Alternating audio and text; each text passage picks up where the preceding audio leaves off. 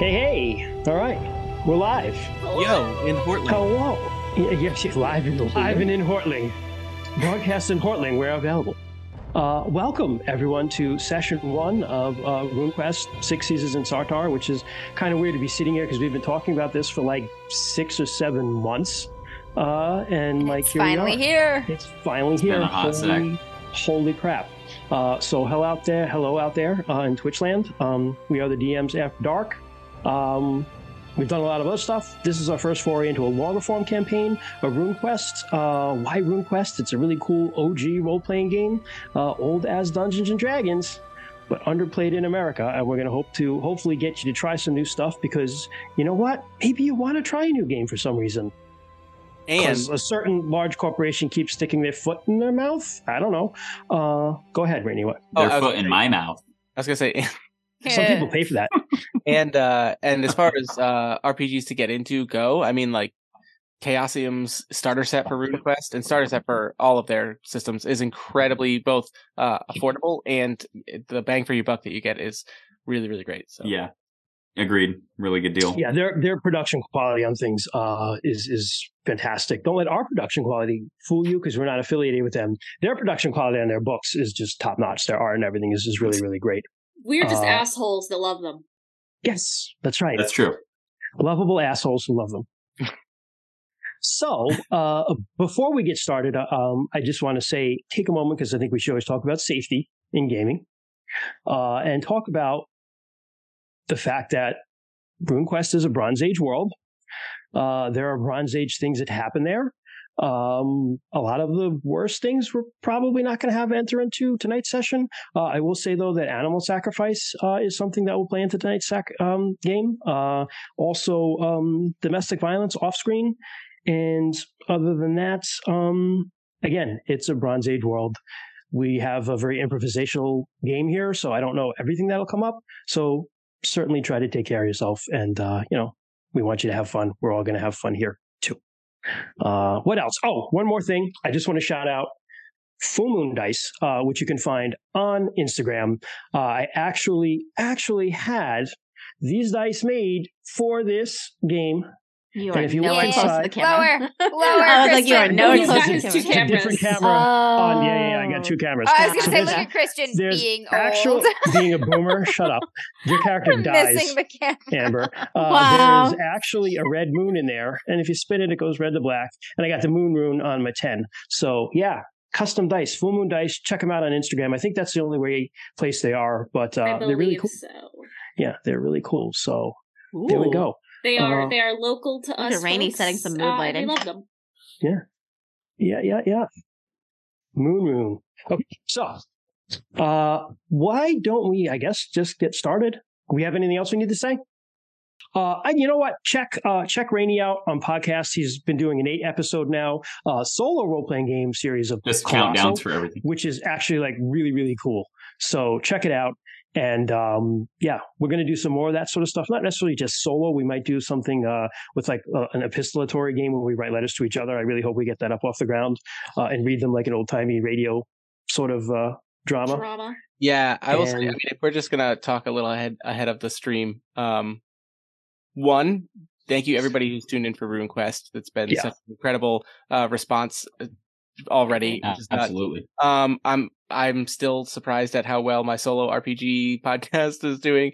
And it's only made me want to dive into doing it a little more audio wise professionally. So like, I do hope that we do something like a letter writing game or something like co-op stuff where like we can kind of jump in and jump out and do kind of these smaller things. But I'm going to work on doing more interesting things with the audio moving forward, trying to always improve on that. So Heck yeah.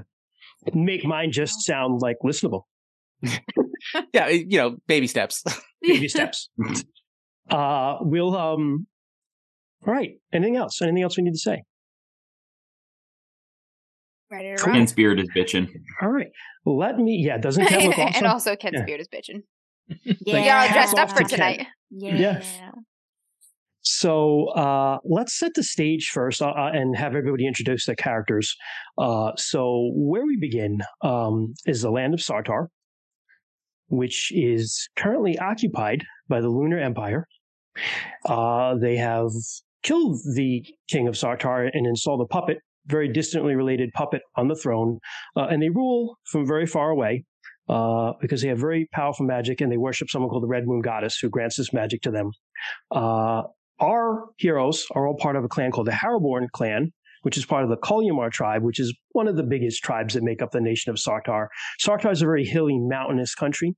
And our heroes all live in a mountain vale called Black Stag Vale, which is between, hey, Drew in Japan, how you doing? It's between Mount Caragdus and Mount Quivin, which is kind of in the middle of Sartar.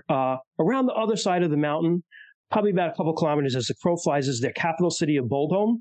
If you actually take the kind of back mountain trails, it might not take you very long to do that. But if you go around on the actual pass, it might take you a day and a half to 2 days, depending, to get there. So it's not far from the capital. But Black Stag Vale has been inhabited by the Harrowborn since the beginning of time.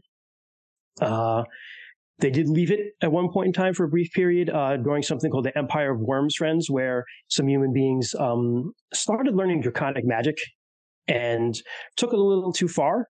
The Harrowborn were very, very traditional people. They left and got out of Dodge before this happened. And it was a good thing they did, because the dragons were not happy. You know, Gloranthan dragons are not Dungeons and Dragons dragons. Gloranthan dragons are like 7 to 10 kilometers long.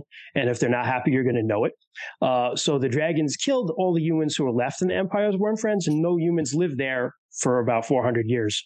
But after that, the Harrowborn and more people moved back in, and they've been living there now for about 400 or 500 years in their own little land, in their vale. They have a stag spirit called the Black Stag, which is what's called their clan Whiter, which is the spirit of the clan. And I think that's also an important Gloranthan thing. Units in the armies, nations, clans, groups of people have something called a Whiter, which is their spirit. And the only way to kill that thing is to kill its spirit. So if you kill the spirit, the group will probably naturally dissolve. It's what holds them together. So think of like in our own world, in the ancient world, infantry units or companies used to have standards and a standard bearer.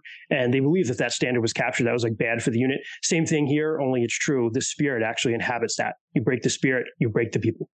So that's where we are. We're in Black Stag Vale. It's a very traditional place. They pay lip service to the current, puppet on the throne. And they hide in the hills whenever the tax collector comes. And they hide in the hills when the tax collector comes. The own king of the Kulyamar tribe is a traitor. He's turned lunar. So you guys aren't too happy with him. There is a queen in exile. Lord Leica. Bezos? There is a queen in exile who you guys probably like more, who's actually related to your chief. But you guys basically support the rebels on the DL. And like Amber said, when the tax collector comes, you all hide off in the hills, and they think there's about 450 people who live in the Vale. They think there's only like 200, because you guys all just run to the hills and hide when they come. And they say, those are not my cattle. That's right. These are not the cattle you're looking for. Ye old tax evasion. Just throw hay over the cows. It's a hay pile. That's not a cow. It's a sheep. So why don't we go around and introduce characters? I don't care who wants to go first. Just pick and go.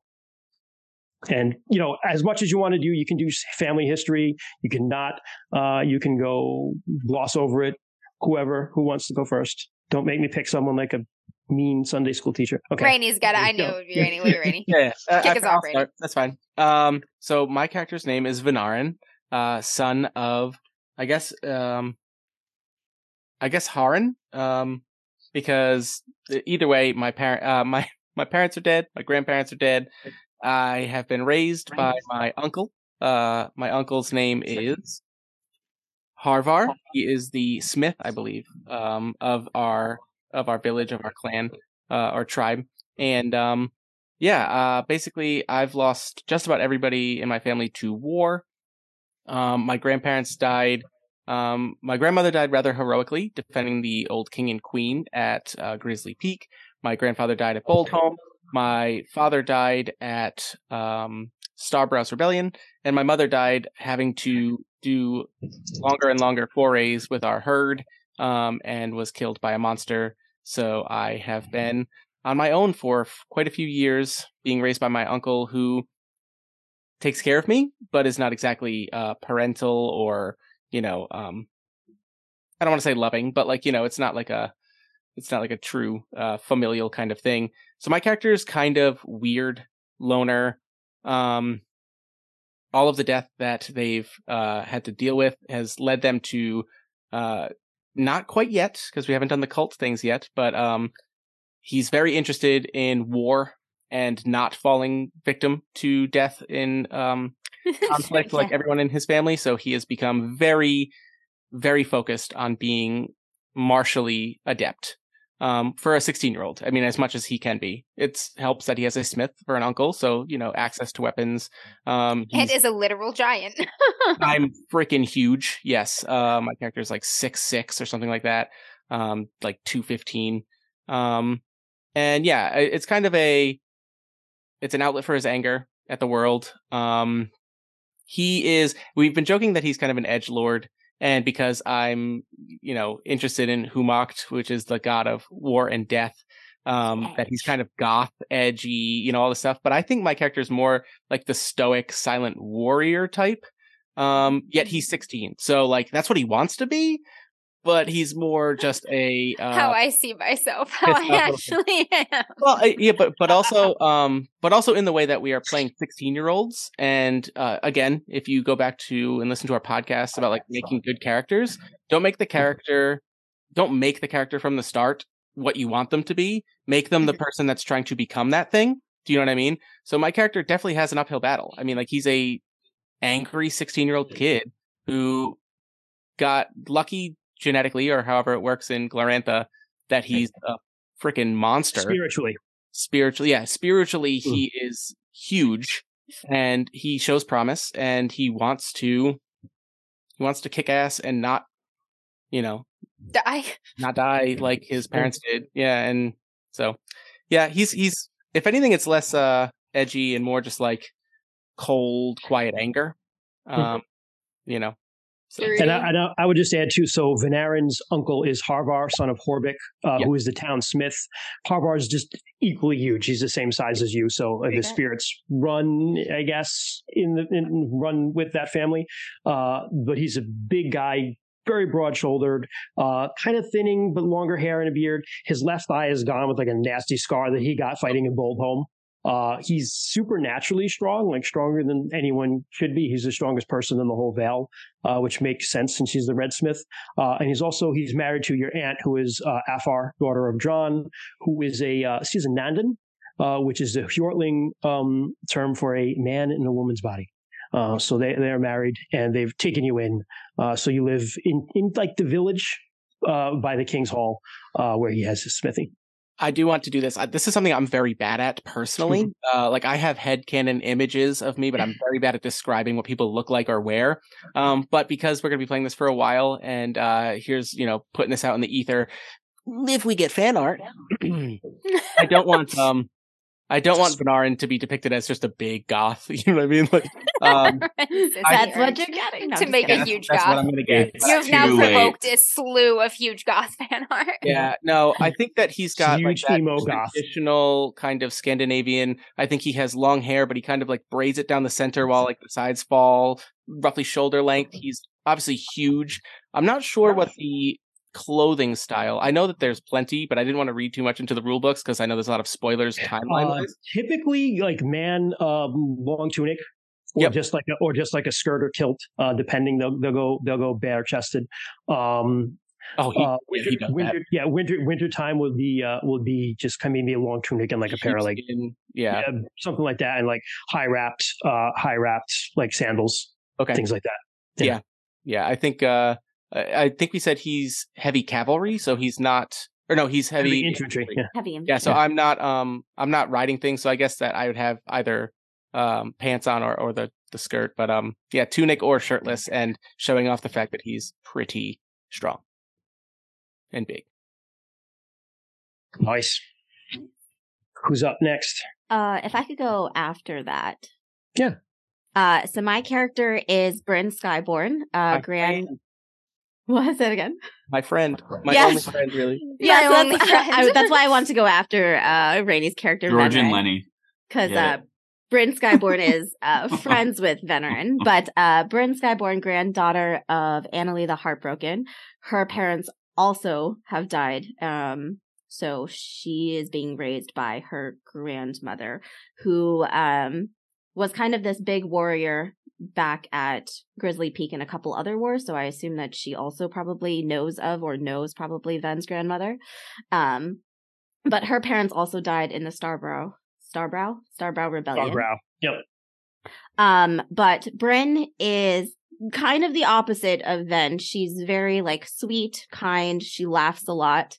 Since her parents died, she kind of goes off riding on her own pretty often. She kind of just does a lot of riding. She's in the light.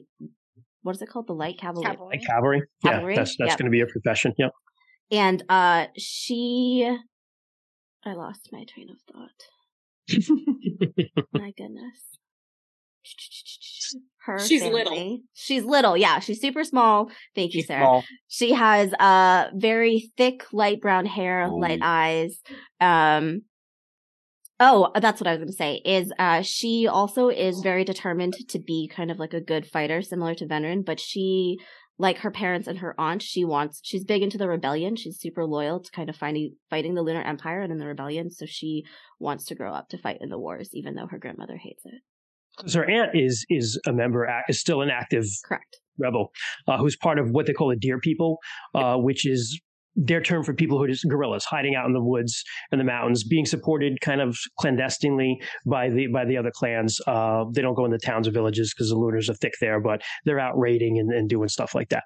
Yeah. The ones who unwillingly hold the cattle when it's tax season. Correct. So yeah, her parents kind of died for the cause, so she kind of is fighting for that too. Her family right now though are herders, so she and Ven's previous family were also herders, so she's out in the fields a lot with like the cows and the sheep and the cattle and riding. Yeah, that's Bryn. All right. Who? I am playing Ruin, but everybody calls me Rue. I am your friendly neighborhood wolf boy. My mom is kind of a badass. She's a veteran of several important battles, including Grizzly Peak, like everybody mentioned, and whatnot. She is still alive. She's also the right-hand gal of the High Priestess of Arnalda. She's a prominent priestess of Arnalda, as was her mother before her, who is also a total badass and veteran of several battles. But she, in her youth, had a star-crossed romance with a Telmori man, who is Ruin's father, but later went on to betray the Sartorites and join the Lunar Empire, and in fact help track and was at least partially responsible for Ruin's grandmother, his mother's death. So he is not... Ruin's father is not in the picture, nor is he well liked. Rue is sort of a little bit of a black sheep, both because of the fact he's a wolf boy and the son of a famous trader. But his mother is super awesome and loves the crap out of him and has always protected him and tried to... It's kind of her rank that has kept him involved and a part of and protected in the society. Despite the fact everybody's watching him, waiting for him to, grow fur and fangs and start eating sheep. So that's very anxiety-inducing. He is a hunter. He goes out into the woods. He likes to be alone in nature. Things make more sense out there for him. Is not super driven like our previous two very combative people to join wars and fight people. He tries to stay under the radar, and is just really questioning and wants to fit in and is wondering who and what he is, sort of thing. But he's sweet in a quiet way. So he is also tall. He is not quite the 6'6" monster that Ven is, but he's 6'2". We all ate a little bit of that radioactive bear in our infancy, I guess. 3 of us are enormous. One of us is small. Yeah. Like an orca whale. 5'1". I'm like 5'1". All of your food. Oh, yeah. So he's tall, he's a little bit lanky, still gotta fill out a little bit. He's got dark curly hair, bright amber yellow eyes, that is very characteristic of Telmori. His canines are a little bit sharper than normal, a little bit longer than normal. But he was born with a line of black wolf fur down his midline, which is the wolf mark of the Telmori, as an infant. So there was no hiding that. Everyone knew as soon as he was born what he was. And that just sort of set the tone for his whole childhood here, a wolf among stags. Yeah, so actually, just to jump on that real quick, within the Vale, the Harrowborn clan, their spirit is the black stag, and the black stag's wife is a running doe, and there's actually a species of white deer that specifically live just in the Vale, which is related to the spirit, the black stag. But there's also a spirit called the seven-tailed wolf, who hunts the stag, and there's a tribe of Telmori who. There's been like a war between the spirits and then for the people for a real long time. And Telmori in Glorantha, some history on them. They are wolf people. They also bear a curse because in a war a very, very long time ago, they accepted a blessing from a false god to be able to change into their wolf form whenever they wanted, and the weapons would not harm them. And it wound up being a curse because every Wild Day, which is Saturday in Runequest land, they just turn into wolves and run around and don't have control over what they're doing. And so people don't like that because their sheep get eaten. So that puts Ruin in kind of a strange situation because these people, A, have kind of an ancestral rivalry with the wolf people, the Telmori, and they kind of live in the higher mountain passes. B, nobody really likes the Telmori because they eat your stuff. And C, everybody's really waiting for him just to change one day. Waiting for that shoe to drop. Waiting for the shoe to drop. Yeah, Jess, why don't you jump in and say that about your elk too? We forgot to say that. I just wanted the group to know, but I was just going to mention because I heard you talking about this legend of the wolves hunting this stag, but I am a mounted combat person. I can't talk very well being sick too, but I am riding an elk named Ort Veor. Yes. That is my mount. He is an elk. You got an elk. I changed to an elk. I love him. Yeah, it's changed like 6 times over the last couple of weeks. Okay, whatever. I've decided now. It's a battle. Yeah, you did, because you said it live, so that's it. Mm-hmm. Yep.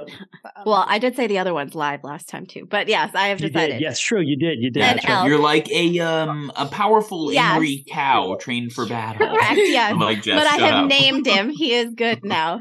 Ort Veor, elk. Done. Yeah.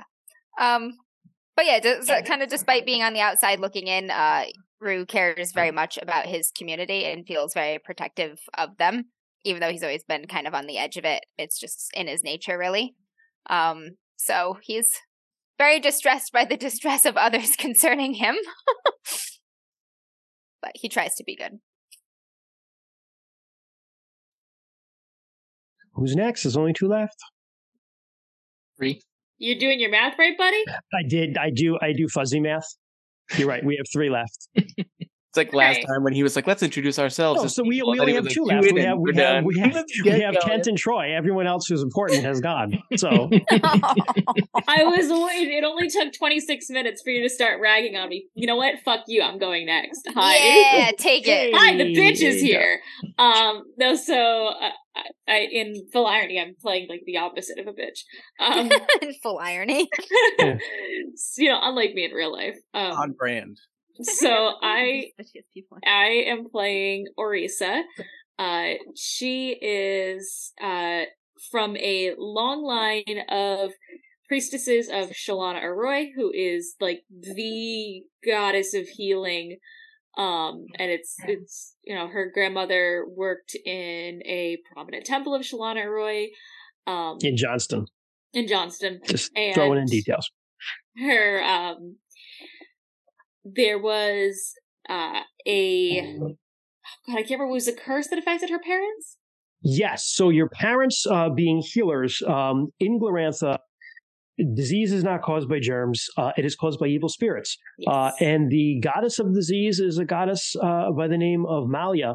And so there was an affliction that sometime in the time of your parents, because you have a lot of brothers and sisters, so it wasn't that long ago. Yes. I think how old is your youngest one? 8? 8. So 6 or 7 years ago, maybe, there was a disease that passed through the Vale. The parents went on a hero quest, which is kind of like a magical quest into the world of myth to try to stop that. They succeeded, but in doing so, they were hit with a curse from Malia. And that's not a curse just on them. They kind of wasted away and died, but it's an ancestral curse, and it's affecting Orisa as well. Yes. So think of like, we call it magic cancer. It's kind of just runs in the family line. Fuck Yep. cancer also. But yeah, so that's what you got. So she is on the down low referred to as Orisa the Pale, because whereas most of the folks in her family have dark brown hair, tan skin from working in the sun, Orisa's hair is this weird gray brown, and her skin is like almost a sickly pale. She just kind of looks a little off-putting, but she wears many layers of clothes and just kind of like hides under layers a lot. She is her intent is to become a priestess of Shalana Arroy, to follow in her family's footsteps, and because she wants to not be sick anymore, because it's taking a pretty good toll on her, and is very protective of all of her little sisters. She is the oldest of 5, all girls. And I'm trying to think, in terms of our height chart, she's average-ish. She's actually You're normal. the median. Yeah, you're the median, right? she's 5'8". Yep. So she's just kind of in the middle. She's very mousy looking, blends into the crowd really easily. And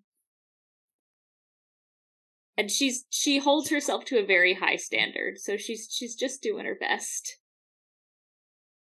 Nice. She sounds like she's gonna be the most mature out of all of us. We need an adult. Quick, get the child with cancer. Jeez. Oh, and actually, Jesus. a thing about Shalana Arroy is when you become one of her priestesses, known as the White Sisters, you make a vow of pacifism. You become a vegetarian, you cannot willingly harm anyone, and you cannot refuse healing. So, And that is you? Yeah. Shocker. Very Soon soon, right? Sarah's playing This the is healer. before joining the cult officially. But Yes, yeah. you're on your way. So that everybody, all the characters starting out are 16, and uninitiated adults. I think the only one we're going to say has actually gone through the adulthood initiation at this time is Bryn. You've gone into the riddle, and you're counted just a little bit a while ago as a full woman now, but you're still in like the early stages. It only just happened for you. Yeah, but everyone else, nope. She's the one that gets us cigs and alcohol from the Packy store. That's what you get. That's right. Once you're an adult. Yeah. Nice. Cigs and alcohol from the package store. I guess I'll go next. Sure. So my character's name is Kai Maurice, son of Harold.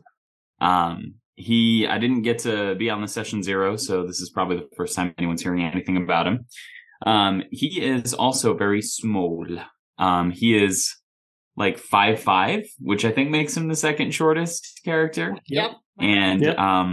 built like a twig. He's like 120 pounds, soaking wet. Which is very, very funny in comparison to the rest of his companions. Most of them. Maurice is very unique. He is bald. His head is tattooed. He has various brands throughout his body. Various tattoos throughout his body as well. And probably the most distinctive characteristic about him are his eyes. So one of his eyes is a very deep blue color, and then the other eye is a very bright, like flame orange. So something that's very unique, very strange. He was born that way, and that's kind of something that has brought him a lot of I don't want to say attention, but maybe people just look at him and think of him differently, whether it's in a superstitious way or whether it's out of kind of fear or the unknown or whatever. He's always kind of been an outcast because of his strange mannerisms, his strange looks, that kind of thing. Similar to Rue, he does like being in nature a lot. So he oftentimes will be in the wilderness by himself and, trying to find animals. And sometimes he talks to animals and people think he's crazy. He likes, finding plants and mushrooms and all kinds of stuff like that. But on the same token, he's also very loyal to his tribe, to his clan. He, funny enough, every one of our characters, for the grandparents worth noting, our preferred grandparents, everyone chose grandmother without any coordinating between anybody. There's a one shot about our badass grandmothers being badasses. We'll absolutely do that one day. We'll just make it. We literally all chose our grandmothers. Yeah. Awesome. So my grandmother, her name is Saga Everlaughing, and she was a scribe who survived the first war that there was listed in the grandparents' timeline. I can't remember the name of the war, but it was the Battle of Grizzly Peak. Yeah, Grizzly Peak. Yep. So she survived Grizzly Peak, and then later after that, she ended up being devoured by the Crimson Bat, which is pretty fucking wild. Yeah. That's really bad. Her soul no longer exists. The Crimson Bat is a gigantic chaos demon that is the mounts of the Red Moon Goddess and has its own cult and is used basically as a weapon by the Lunar Empire to subdue and terrify everybody. Carpet bombing. Here's my phone. Yeah, it's like carpet bombing. There's the Crimson Bat right there, yo. Bronze Age carpet bombing. If you're eaten by the bat, you're gone. Like gone. You don't go. Your soul does not go to the underworld. You do not pass go. You do not collect $200. You no longer exist in the cosmos. So that's a bad thing. People tend to not be happy about that. So yeah, proceed. It's like Balefire from the Wheel of Time. You're like burned out of the pattern. You burned out of the pattern. You're gone. Yep. Jeez. Don't get eaten by the bat. Nope. So that was my grandmother. She was a badass. And then also, my mother was the, I guess, preferred parent that I chose to talk about. She lived an incredibly uneventful life. She never accomplished or did anything worth note. Which is somehow very notable. Which is somehow very notable. She lived a peaceful life, one of the rarest things in RuneQuest. Yes. She was noble, however, from the Ezrolia continent or country, which is a little bit south. Yep. Yeah, they're I guess our people kind of view them as kind of like eclectic. On the same token, though, they don't have a negative or bad reputation with the worst thing. So there is some historic. Ezrolia is a land that's very has very, very powerful matriarchy ruled by earth priestesses of Ronalda, and historically there's a little bit of distrust between them and people who worship Orlanth. It's not terrible; it's just a little bit. Because they think they're too violent and unpredictable. And so it's not that they don't like each other, they don't cooperate. Your Hortlings would tend to possibly look at Ezrolian men as a little bit effeminate. But it's not something where, there'd be fist fights about it. Might just make a joke or two about it, that sort of thing. And it's also not necessarily true. Yeah. It's just something that they would say. Yeah, so that was... like French people, but in Glorantha. Just a joke. Perfect. So that was my mom. She had four brothers, she had four siblings, all of whom were also nobles. I don't believe any of them are still in our clan. They wouldn't have a reason to stick around. Other than that, trying to think here, what else? Anything worth note? I wear just very, very plain, simple clothing. Occasionally fur pelts and stuff like that, depending on the climate, if it's cold or whatever. Is Kai Maurice's personality as peculiar as he looks? Yes. So, like, again, he goes out in the woods and he speaks to the animals, and he sometimes, like, his syntax, the way that he speaks, his sentence structure is a little weird. A lot of times it might seem like he's not listening or he's slow to respond, but he just kind of spends an inordinate amount of time responding, thinking to responses for questions and stuff like that. He's polite enough. I mean, he's not rude or anything like that. He's just very, I don't know, peculiar. Yeah. Peculiar. The other thing I want to add too is the orange eye. One orange eye. Orange eyes are associated with Orlanth. Orlanth has orange eyes. He also has a constellation called the Ring of Orlanth, which has a green star and 7 orange stars around it, which is his symbol in the sky. And so orange eyes are very associated with mysticism, the spirit world, things of that nature. So that would also be something that would make people maybe, even in a very magical world, a little bit, weirded out by Khemriss. And little spoiler alert for our viewers and those watching. My name is a little bit of a wordplay on chimerism. So if that's any... I won't give any further spoilers, but that's just a little something for the folks that are listening. Was that easier to come up with a name than heterochromia? Yes. And you grew up in you were born and grew up in our village, So my father is my only living relative. His father was the potter of the village, so he makes. I would imagine they work with clay. And make like clay pots and jars and stuff. My father now does that. My grandfather's no longer here. So my father's kind of just a nobody potter.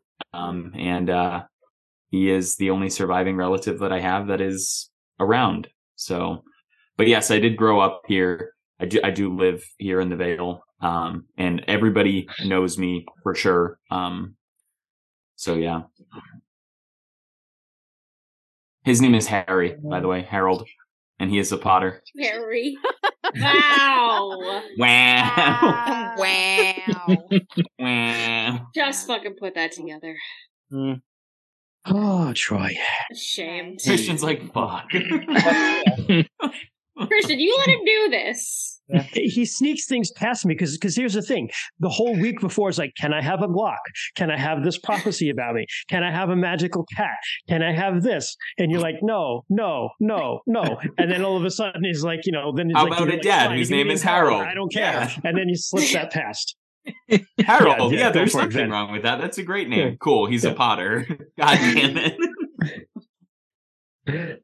Yeah, but good reference, Troy. But also, fuck J.K. Rowling and TERFs. That's our stance on the matter. So. The official stand of DMs After Dark. This is the hill we will die on. Fuck TERFs.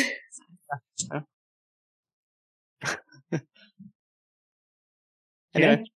I guess I'm last. You have to follow that up. Yep. Yeah.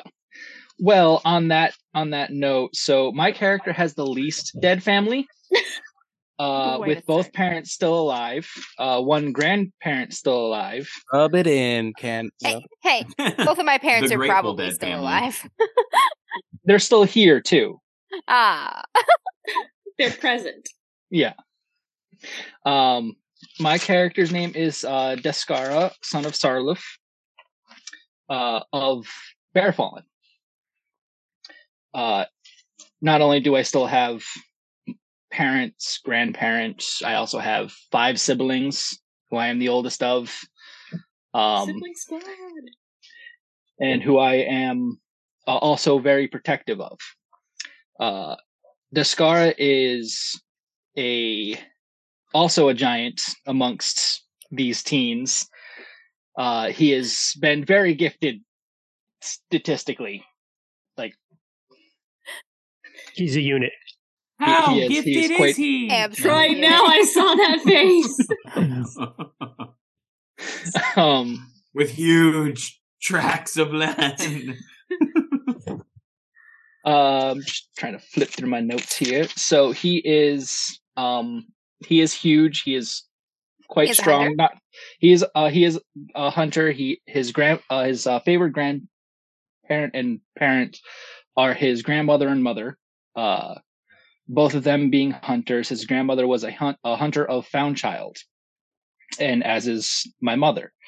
My grandmother had actually died in Boldholm with great glory, but that was before I was born, so I had only heard stories of her bravery. My mother fought in Starbrow's rebellion, and because of that was exiled for a year by the Lunars. And after she came back, though, she continued to fight. She fought in the Hendrickson campaign. This past year? Nope. Zip. No, stop. not happened yet. I thought that was 20. Far. No, you said stop at 20. I said stop 16, because you're getting ahead of yourself. It is 1619. That's where we're starting. Yeah. She is God going damn it, to Christian! fight. I also wrote that. Spoilers. You did? guys That's over okay. here. I told Yeah. you to stop. Soothsayers, I No, said. I somebody said told me to go. No. Stop at Fucking 1619. listen, But that's guys. okay. I stopped That's at all right. 1619. So tall, you don't have any blood flow to your brain. Fucking idiots. Wow. Wow. Wow. I can't hear you from down there. From up here. They're going to get stuffed in the Bronze Age equivalent of a locker. An amphora. You're going to get stuffed in the amphora, Camrys. Well, my mother is a fighter, and she is continuing to fight.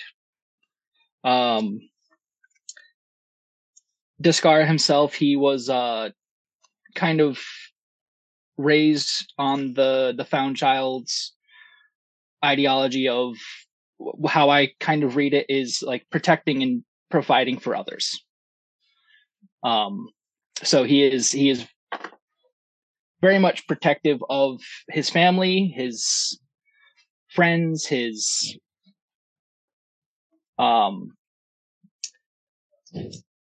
pretty much anyone that he feels needs to be protected. So the You short are one. Nephilim. You are Nephilim again.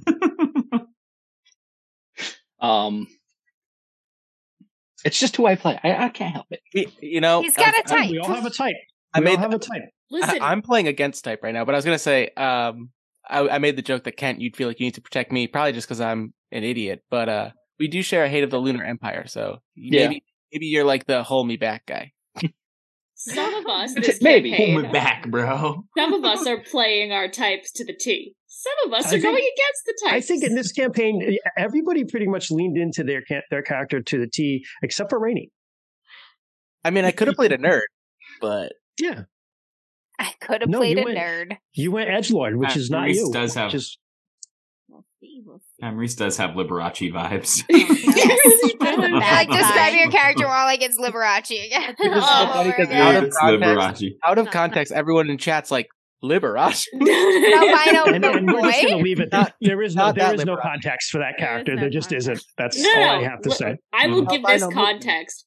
Liberace is one of the characters that originally brought this group together.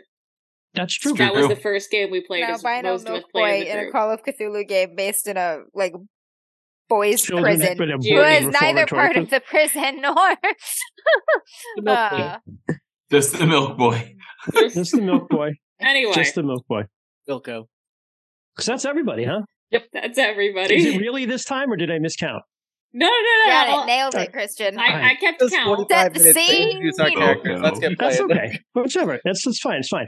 So I'm going to pop a map up here.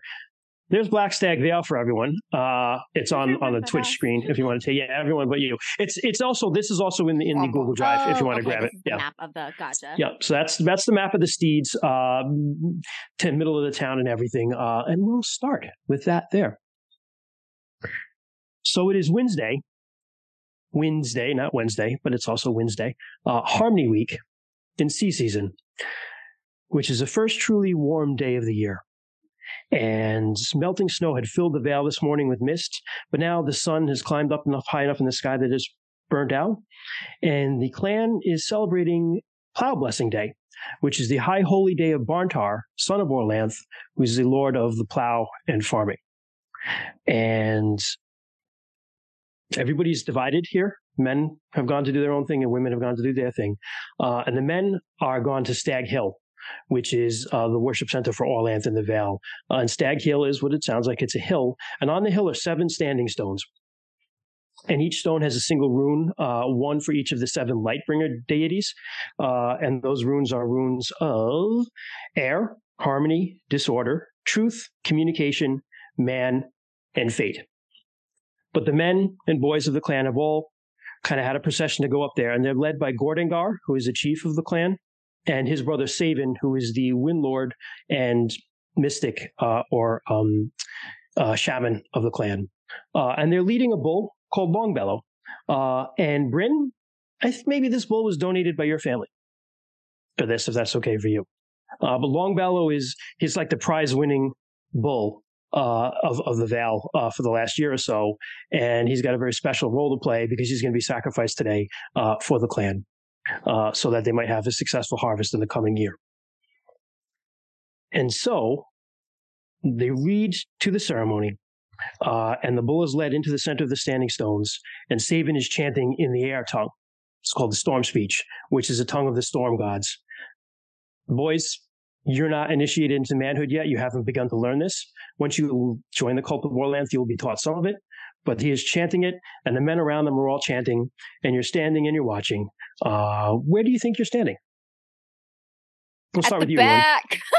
Ruin. Ruin, you're all the way in the back? Okay. Yep, at the just edge, periphery, watching. So Ruin, you're standing all the way in the back, and you're watching. You're tall. You're still taller than most of the people here, so you can kind of see what's going on. But you're Rainy's also, right fucking in front of me. I don't know how religious you are necessarily as a character to be into this, but it's an important ritual. But you're kind of looking around, and you feel something watching you, and you look kind of around, and you look up high up on the bluffs on the mountains above Stag Hill. You look up there and you see standing there the Black Stag. Yeah. So the stag spirit inhabits a stag, and it's considered a full member of the tribe. It's actually considered part of the tribal government, the Ring, although it doesn't usually show up. And it's also the king of the beasts in the whole Vale. So it's also its own very powerful shaman.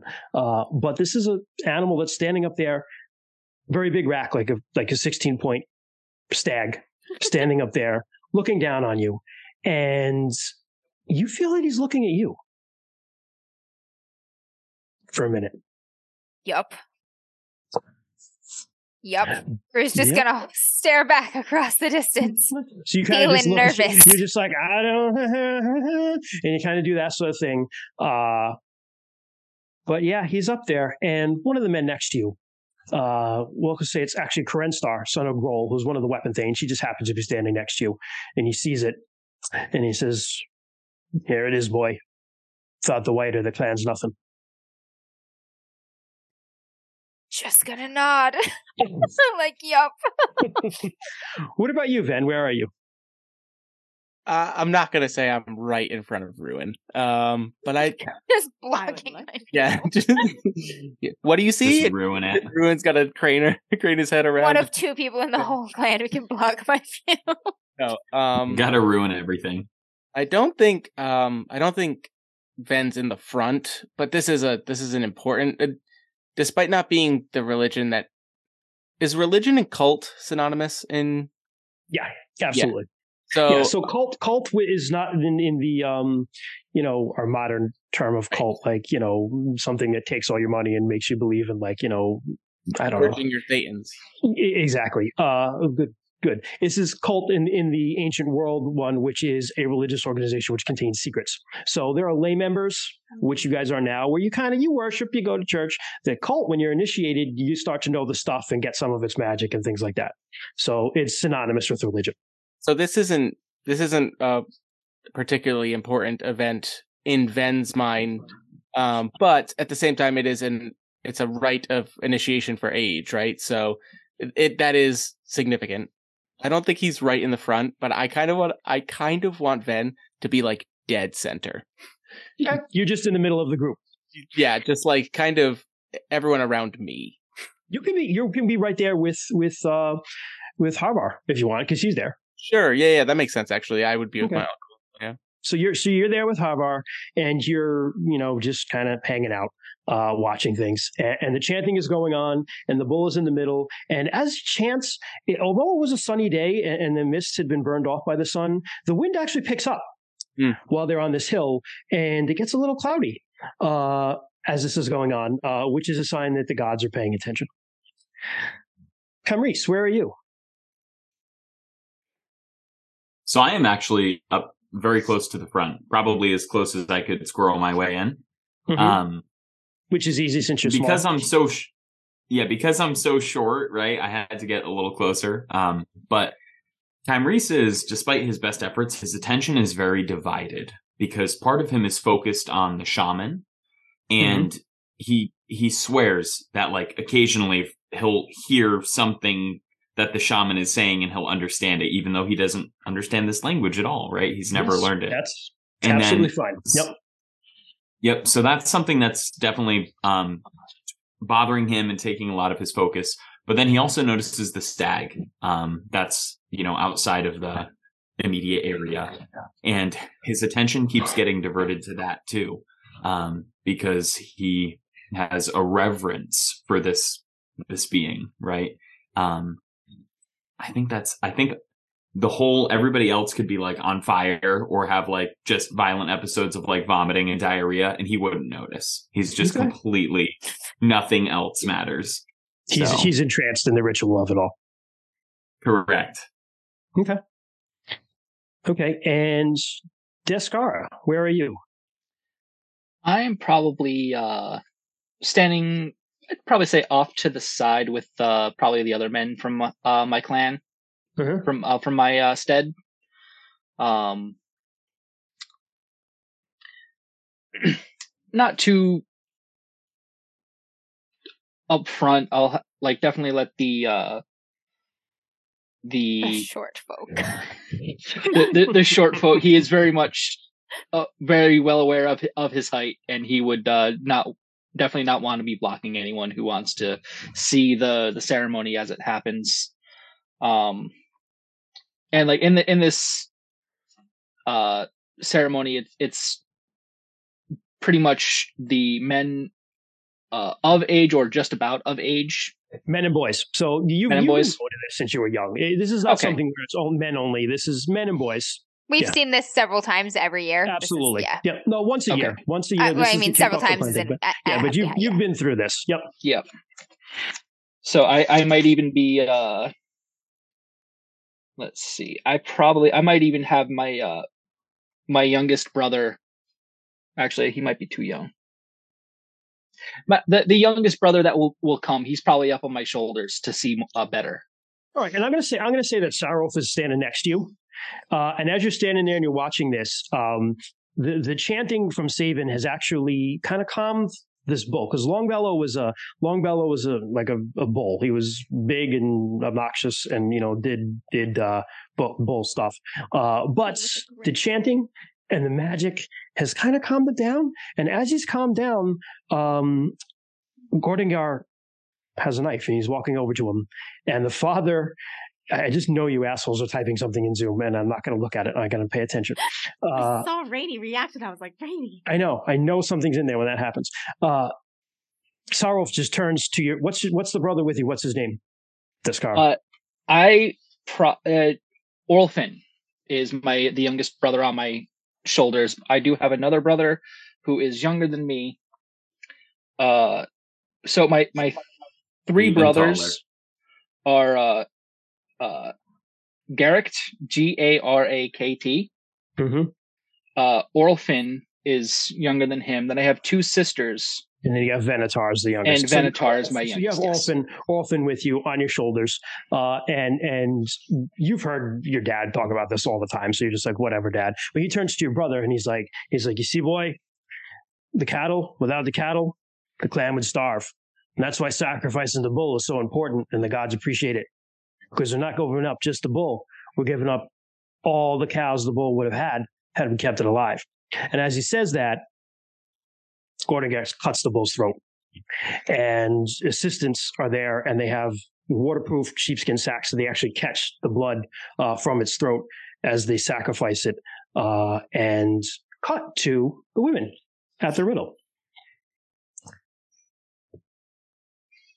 Orlfin. So the riddle is the I gotta say this. So it's like out of context. He's getting made fun of. Yeah, it's completely out of fun. In chat, okay, they're making fun of Descara's brother's name, Orlfin, as Oral Fin. All right, so that's why I just made Don't a stupid say face they and laugh. like it's all of us. Yes. It's all of you. Exactly. I am not involved. Shut up, Sarah. You've dropped some doozies in here also. Hashtag fishblade. Yeah. Look, Christian's like, none of you are innocent. None of you are clean. I made one really bad joke during Crossroads Carnival, okay? It was a good one. And no one lets me live it surprising down. one. No. So anyway, the riddle is the Earth Temple. And what it is there's a sheer cliff face by Riddlebotch, the steed, and in it is just a square hole, perfectly square, couldn't have been cut by hand, perfectly square, smooth hole in the mountain. The Earth Rune is actually just a square. And this is a very sacred place. This is an ancient temple that dates back before time. And outside of there, you're gathered outside of the temple, and it's flanked on two sides of the entrance. There are statues of Babister Gore, who is the avenging daughter of Ronaldo. And she's dancing. Both statues have axes in each hand, a belt of hands, and a necklace of skulls.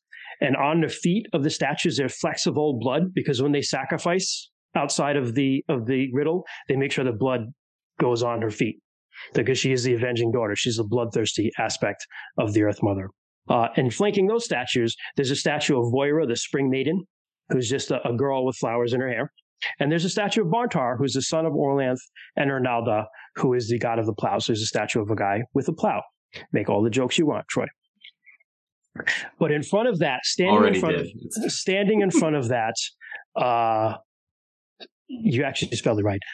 Standing in front of that, in front of the riddle, is the high priestess of Ernalda, who is Morganeth. And Morganeth is a woman she's wearing green robes, and she's got steel gray hair. She's the sort of person who seems taller than she really is.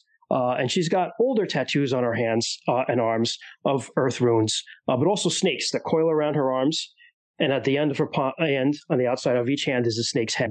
And she's wearing a fringe with tassels over her eyes for this, because she's blinded. She was blinded by the Crimson Bat when it destroyed the city of Runegate during the lunar invasion, which destroyed Oldhome and conquered the nation. And she's being assisted by Ruin's mom, Liv. What does Liv look like, Ruin? Liv has kind of lighter brown. Liv is still quite young. She had Ruin at a young age herself. So she is she's shorter. Ruin gets his height definitely not from his mother. Not quite as short as Bryn. She's maybe 5'4"-ish. But she has straight, kind of like shiny light brown hair. It's kind of like done up in some elaborate braids down her back. She has blue eyes, and she just looks very, very full of life. She's got like a brightness to her eyes, a brightness to her skin. When she smiles, it's like spring. When she's stern, it's like a coming storm. She's got a very potent personality, and she always carries and conducts herself well. She holds her head high, her shoulders straight. It takes a lot to throw her off her game, so to speak. But yeah. Cool. So she's helping Liv and Orissa. The other women are all gathered around, and there are sacks of seeds. Okay, and the seeds are the ones that are going to be planted in the fields, obviously, as the once all this festival is over. And you've been selected because it's probably your last chance to ever do this, because you have not been initiated fully as a woman yet, because you have not experienced your first menstruation yet. But you're playing the role of that cancer slows things down. It does. Maybe it's because you're sickly. But you have been selected to play the role of Voira, the Spring Maiden, here. And so you've got flowers in your hair, and you're wearing a white skirt dress, which is you probably love, because that's what you're aspire to, and all your family has done. And as Morganeth chants in the Earth Tongue, Liv is bringing the sacks of seeds to you. And it's your job to lay your hands on the seeds and just will them to grow. But all day you haven't been feeling very well. The food hasn't tasted right. Things haven't smelled right. Sometimes you felt hot. Sometimes you felt cold. It's coronavirus. And as you're laying your hands on the seeds, it seems to get even worse, because you know all the faces of the women that are here with you. You've grown up with them, but you swear out of the corner of your eye you see ones that you don't recognize. Some of them are bright and beautiful. Some of them are dark and terrible, but you swear, and it's only out of the corner of your eyes you see them. But you kind of close your eyes and you will through and you bless the seeds. And once you're done blessing the seeds and the bull has been done being butchered on the other side of the veil, everybody's going to come together. And as you're walking together, you see Liv, and she's actually talking to, hold on, I have to get the character's name. Sandra, who is the wife of one of the cotters, which is owners of sheep, has a little cottage. She's got a black eye. And Liv is like, what happened, Sandra? What happened? And she's like, no, it's fine. I just fell. But you clock that. As everybody gathers at the first field, and at the first field, which is right outside of the town, there's already a team of oxen set up with a plow, and the blood is taken. The first sack of blood from Longvallow is taken, and the plow is anointed. And again, Sabin says prayers to Barnar and Barntar and Orlanth and Heller, the god or goddess of rain, that it'll be a fertile season and the weather will cooperate. And Gordangar takes his shirt off. And Gordangar is, he's the chief. He's mid-40s. He's still got a warrior's build, but he's running a little bit too fat. He's got black hair, but it's shot through with gray. He's one of the Troll-Touched. One of the war band that reclaimed this, the Vale, was a troll. And so the legend of the Hortling people is that some of them are Troll-Touched. They have dark hair and eyes. And he's got a little bit of that. He's got very big, strong hands and tattoos of air and movement, because he is also a Rune Lord of Orlanth. But he plows the field. Sorry, real quick to interject. Yep. Is 40s like young for the chief? 40, is that like unusual? 48? No, 48's pretty old. I mean, look how many people died. That's fair. So he's not like ancient gonna die, but he's look how many people die. It's a violent world. So he plows the field, and everybody kind of stands around and talks and watches him while they do it, because as the chief, it's his job to do it. But he plows the first field, and by the time he's done, he's just soaked in sweat. But after that, the party starts. Party. So. And all of us are clearly party people, as we've described our characters, total party animals. Absolutely. Yeah. You're a party animal? The Scar's out there moshing with the kids. Yeah. So the meat from Longvallow is cooked. So that's what you eat, along with things that other people bought. And there is wrestling, there's bull taming, bull riding, there's archery competitions for men, there are foot races for the kids. What is everyone doing? I'm watching men wrestle, real men. I wrestle a bull? Men can I'm wrestle. just watching real men kids. wrestle. I'm like, wow, this looks painful and violent. The only one who's an adult here is Bryn, actually. So she can wrestle a bull or ride a bull if she wants. Yeah, I kind of want to eat. I probably am doing archery for now, though. It's kind of early to be like riding wrestling a bull, but bulls. Eventually you're going to go, after a few more drinks, you will wrestle a bull. Yeah, exactly. The mead and clear wine is flowing. One of the things, world building detail, the Collymere tribe has a fort called Clearwine, and it's called Clearwine. That's their capital because they make clear wine there. It's kind of like champagne. It's made with white grapes. So that's their export and what they're known for. So you got some clear wine, you got some regular wine, you got some mead flowing here for adults and kids, because it's the Bronze Age. They don't give a fuck. And so you're going to do archery, Bryn? I think so. I also kind of want to try and encourage Ven to dance. Okay. Bully him? Yeah. Do it. Bully him to dance. Like, you won't do it. So, all right. So there is just in the back. The beat is lame. The beat is lame. So the tribal skald. Hold on. I just got to get his name.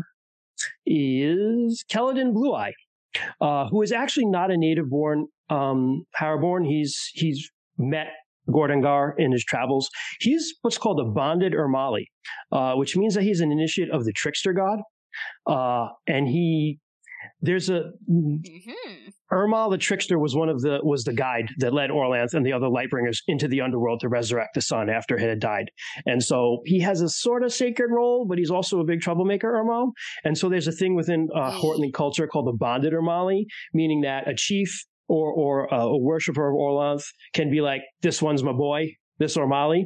And it's kind of an agreement between them that the Urmali is going to behave, because if he doesn't, the Orlanthi is responsible for him. And so he's kind of like the Skald in the court jest. That's but cool. he's singing some songs, and he's playing I'm going to say probably a flute, or possibly bagpipes. Both very Orlanthi things. So let's say bagpipes. He's playing some bagpipes. He's playing some traditional songs. There's some dancing. As a matter of fact, Jorna Songvice, who is the chief's wife, she's Gordengar's third wife. She's in her early 20s. She's very thin with long dark hair. She's the goth girlfriend. She's dancing with Deladra, who is her friend, who's married to Kerenstar, son of Grohl, who's the one who talked to you earlier, Ruin. Kerenstar is in his late 30s. He's a real serious guy. He's got some gray going on in his hair, and he's just very like, matter of fact, Deladra's not. Deladra's pretty silly. Deladra's having a good time. Deladra also grew up in a very poor family, and it's no secret that Deladra really likes the fact that she's married to one of the weapon thanes, because she gets to live around the main hall now. But they're dancing. So they're dancing. Some of the kids are dancing. And does she make everyone call her by her husband's rank? No. Nope. Okay. No. But so not Karen. Deladra and Jorna are mostly leading the dance. And Jorna's like, come on, Gordon, are you going to get up and dance? And he's like, I'm tired, woman. I've been plowing the field all day. And she's like, oh, plowing during the day, too tired to plow at night then. Okay. Oh. And he's like, oh shit.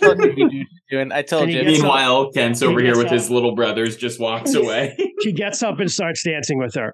And Bryn, if you want to encourage him to dance, go for it.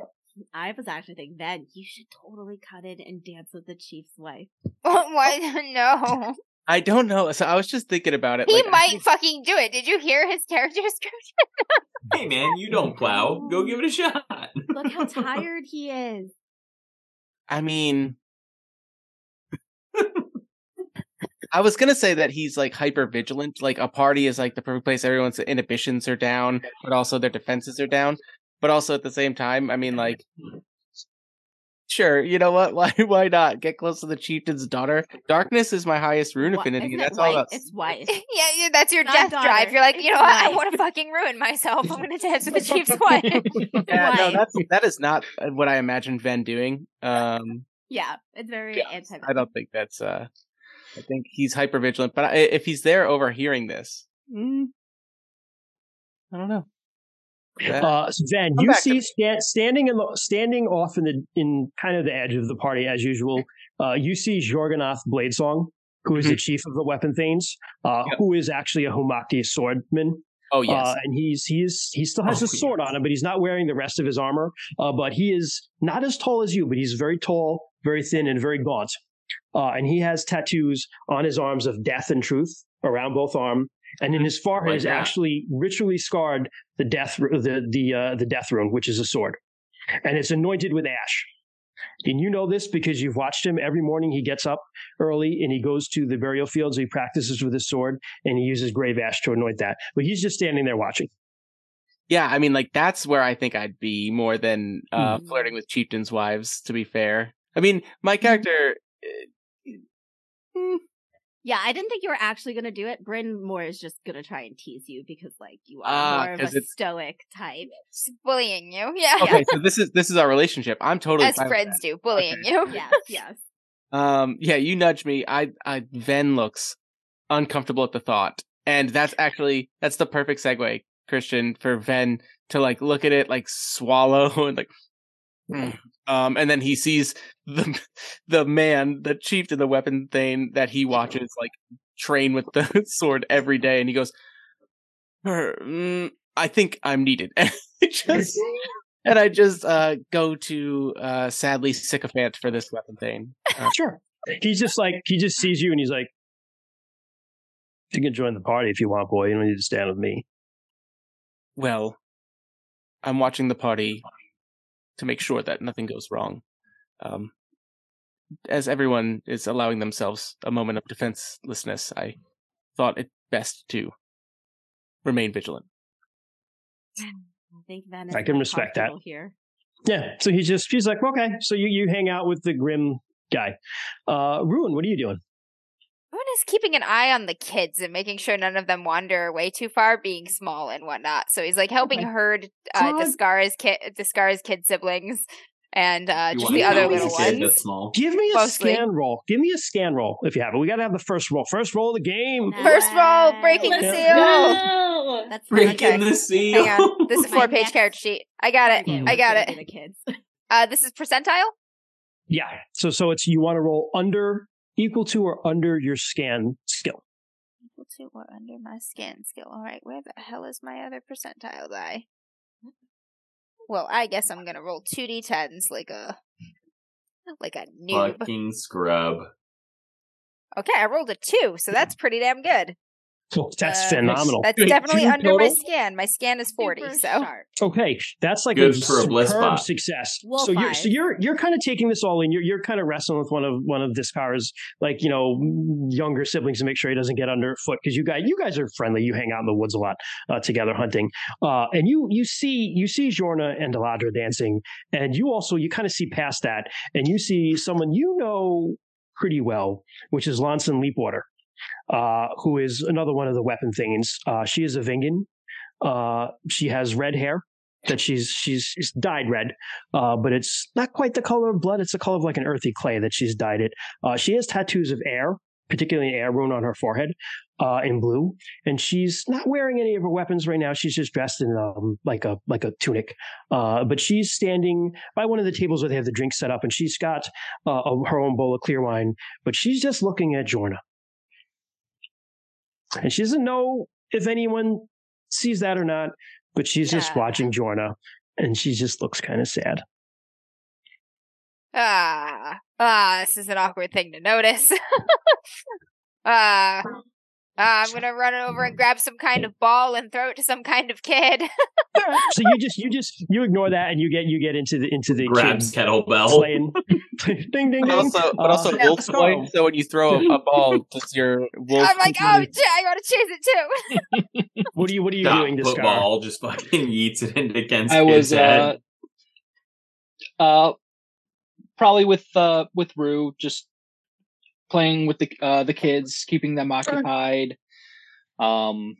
Spin one of them around so it can't walk straight. Good times. Probably roughhousing with the younger boys that are trying to be rowdy. Sure. So you're kind of wrestling, and where you're wrestling, you see a couple walking up, carrying some trays, and all the kids are like, "Jugala!" and they all run over, and it is Borkar, who is the merchant. He's the Isserese merchant of the clan. He's the only one who actually leaves the Val. So he leaves and he comes back with cool shit.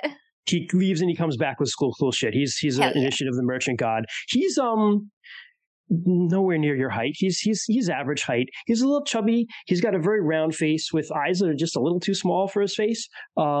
His hair is shortish and brown and kind of like thinning on top, but he's got a full beard still. He's got some harmony and movement runes tattooed on him. And he's fairly well dressed. He's got some nice Doc Void sent out a hydrate. Clothing. Oh, hey, hydrate. I have one sip of hydration left. Thank you. But he's got some of the nicer clothes in people in the Val. But he's with his wife, and it's his new wife. He only met her last year over the summer, and her name is Jugala Applecheeks. And she lives up to the name, she's a little pleasantly plump, and long kind of that same clay red sort of hair, kind of thick. Thick is a good word for her. Braided down her back. How many C's? 2 C's. And she's got a green dress on, and she's got some tattoos of also movement and earth. But she's got this big tray, and she's like, "I made the honey cakes everyone likes." And the kids are just like, "Honey cakes," and they just run over. And Walker's like, "Oh, now you gotta leave enough for everyone, kids." And they just like this guy is like, "Honey cakes, take them, let them take them." Bear. Your inner bear comes out. Sorry. What are you doing, Arissa?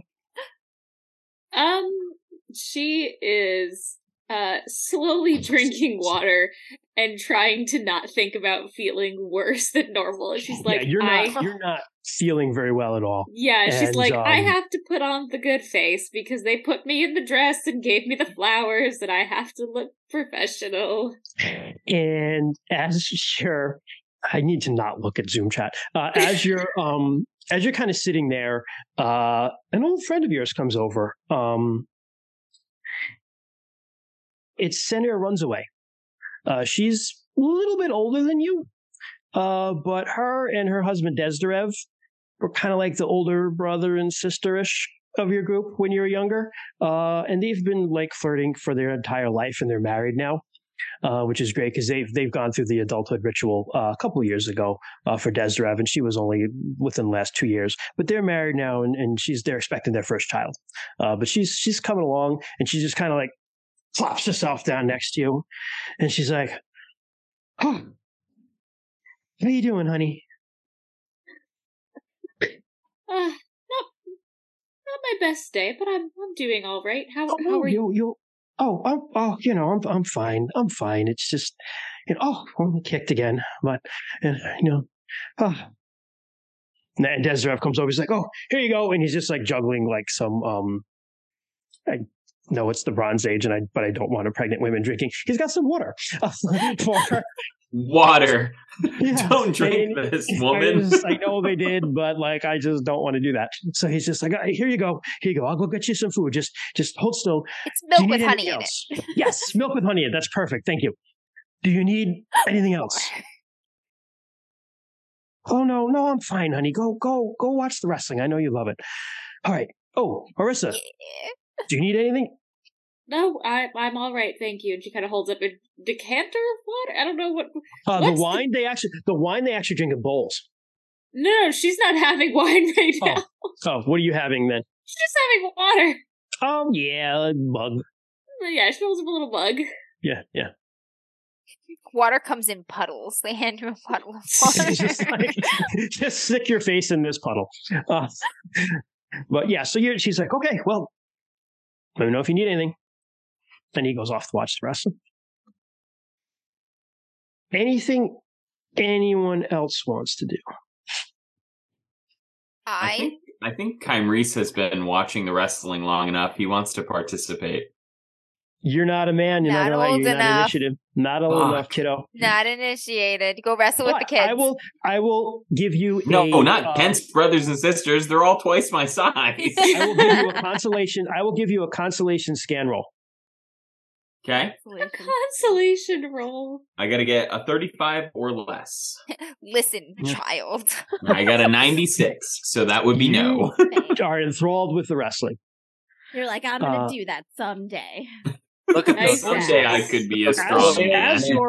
As you're sitting there, you're sitting next to Center, and she's like, "Oh, look at that." And you kind of look across the party, and you see, and you know him because he's from White Barkstead, like you are, Fedor. And Fedor is this the fuckboy? This is the Bronze Age fuckboy. Okay. Yes. Fedor, it's like the wind elementals just blessed his hair because it's like the perfect long, and it always just falls just right in no which way it looks. And his beard is a little scrubby, but it's just the right sort of scruffy. And he's got just the right color blue eyes and just the right muscles in his body. The lighting always hits just right, casts those shadows. Just right. And he's over there with Saratha. You're not and Saratha is, you know her. She's from the state across. I think it's Crystal Falls or Crystal Cave. It's kind of across the thing across from you. And they're like looking around Crystal Falls, not Pineapple Falls, and leaving, sneaking away. Oh God, the drama of small towns, y'all. Yeah. Insert banjo Small music. town drama. And Sano was like, oh, that boy is going to get himself killed one day by an angry husband or an angry father. Easily. She'll learn quickly. I hope so. Descara, you're like wrestling with your kids. Yep. And while you're doing that, you hear, "Hey, how you doing?" Oh. And you turn, and you see Ezrala, daughter of Coolville, who is actually not Harrowborn. Part of this festivities here there are some unmarried folks from other clans that are staying with Keep people. the pool wide. Just to kind of keep the pool wide. You don't want the family tree without any branches. So she's one of them. She's staying with some distant relatives in Red Rock Steed. And, she's been staying there for, I'd say probably from the last summer. And you've gotten to know each other a little bit. Talked here and there. But, yeah, she says hi to you. Jesus. I'll probably have like one kid up on one shoulder. I got one another under another arm. I'll just like turn. I'll just set them both down. Just I can't look at the chat either. Don't look at the chat. Just don't look at it. Yeah, I'm gonna close it. I'll turn. Stop making that face, Amber.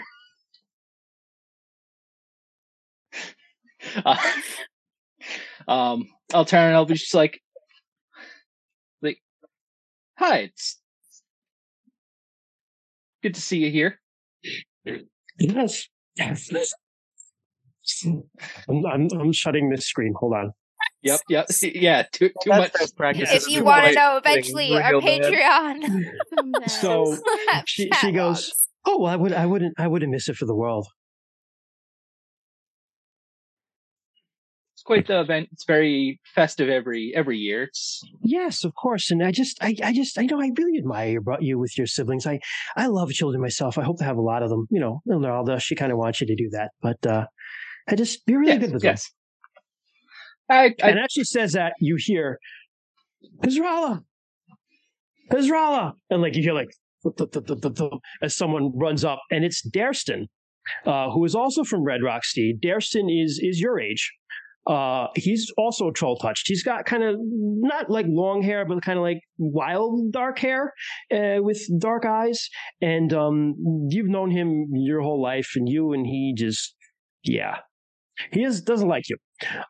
So he's like, did you see? I won the race. Did you see? And she's like, oh, that's it's really good, Dareston. Yeah, I'm gonna run again if you want to watch. And she's like, oh, I'm just kind of talking to Descara again here. And she's like, oh, hey, Descara. Dareston, how's it going? Good. Planning on winning that race again? Yeah, you want to run? Rue's gonna like chest pass a ball at this guy. It's just like play with this ball. Wingman coming in.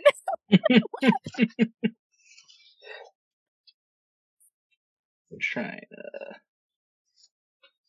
I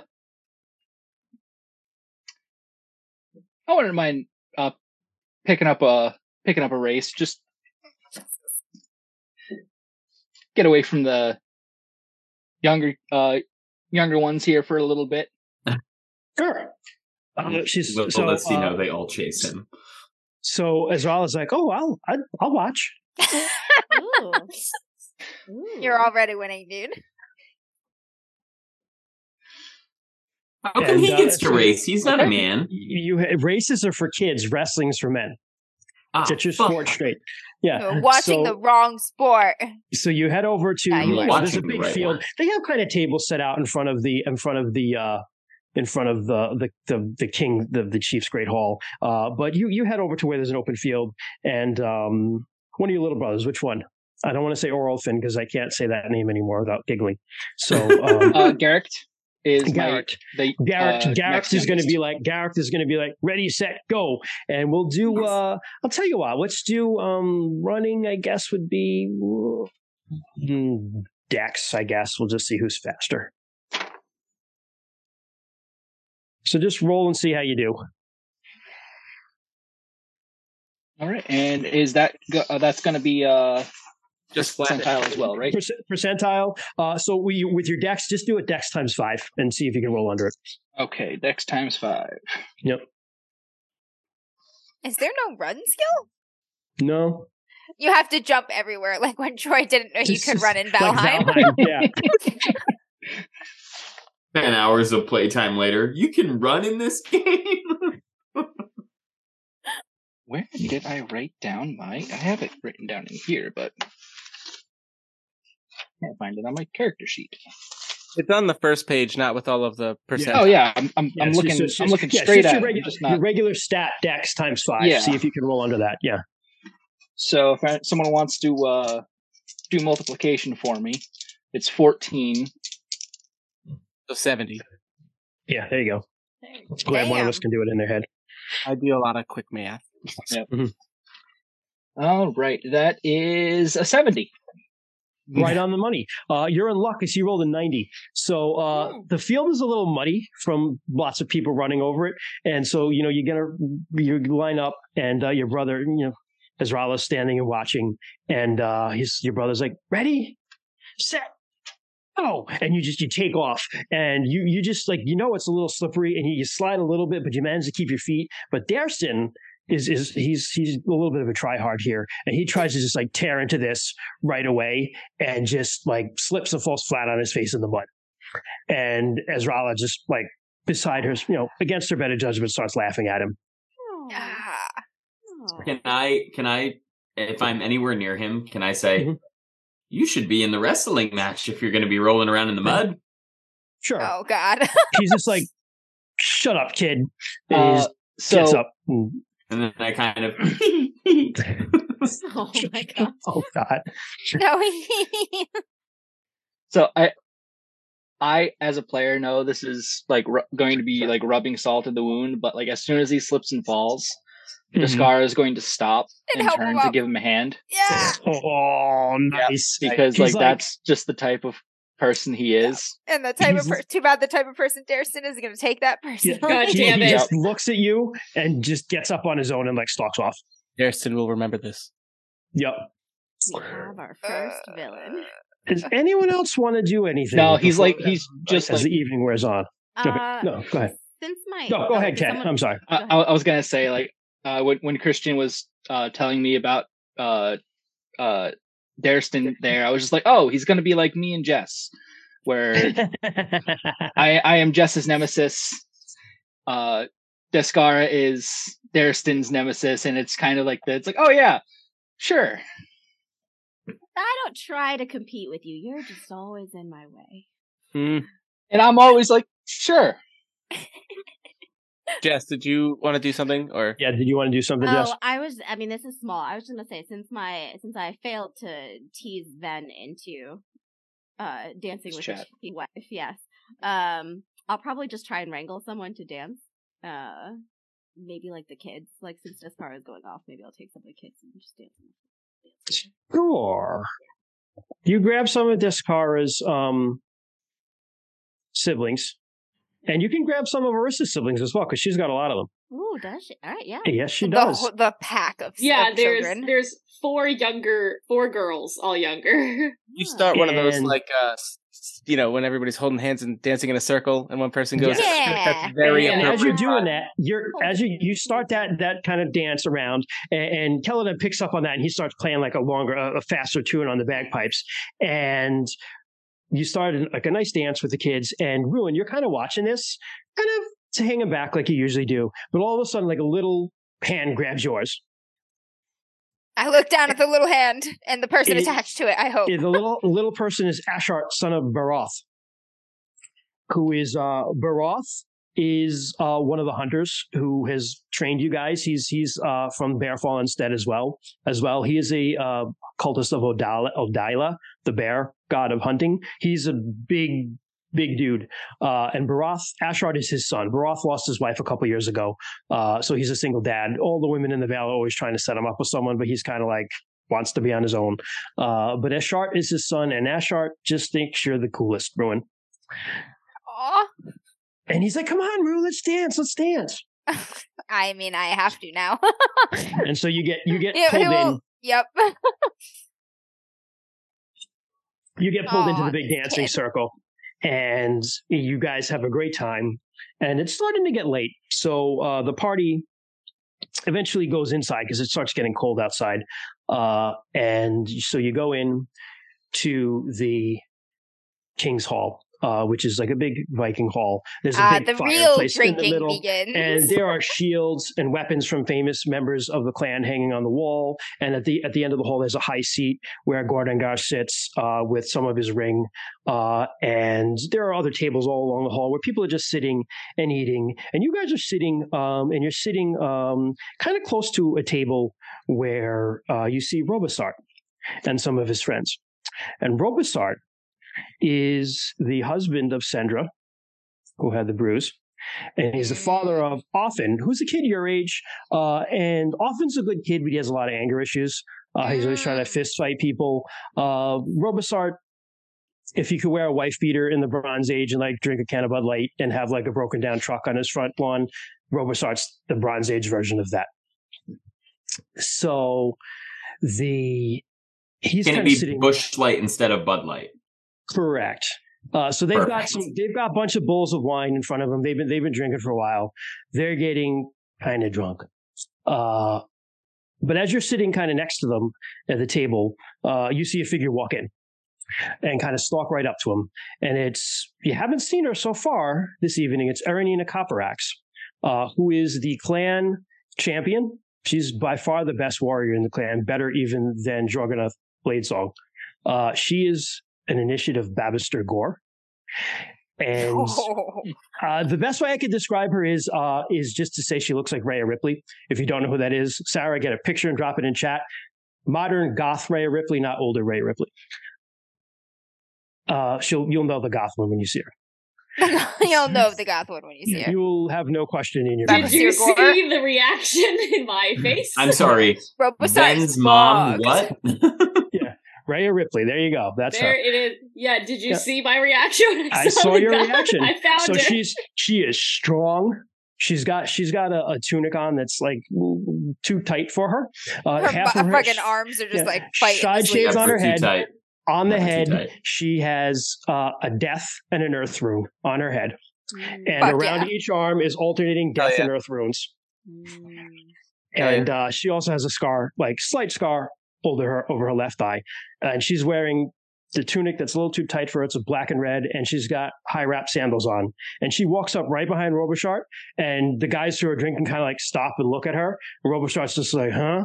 And she just grabs him and just like whack, headbutts him and throws him to the ground and just steps on his face.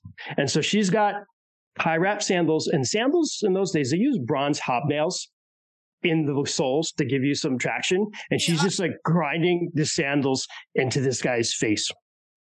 Holy fuck. And she's like, Sendra's got a bruise, huh? She walked into a wall, she fell down, huh?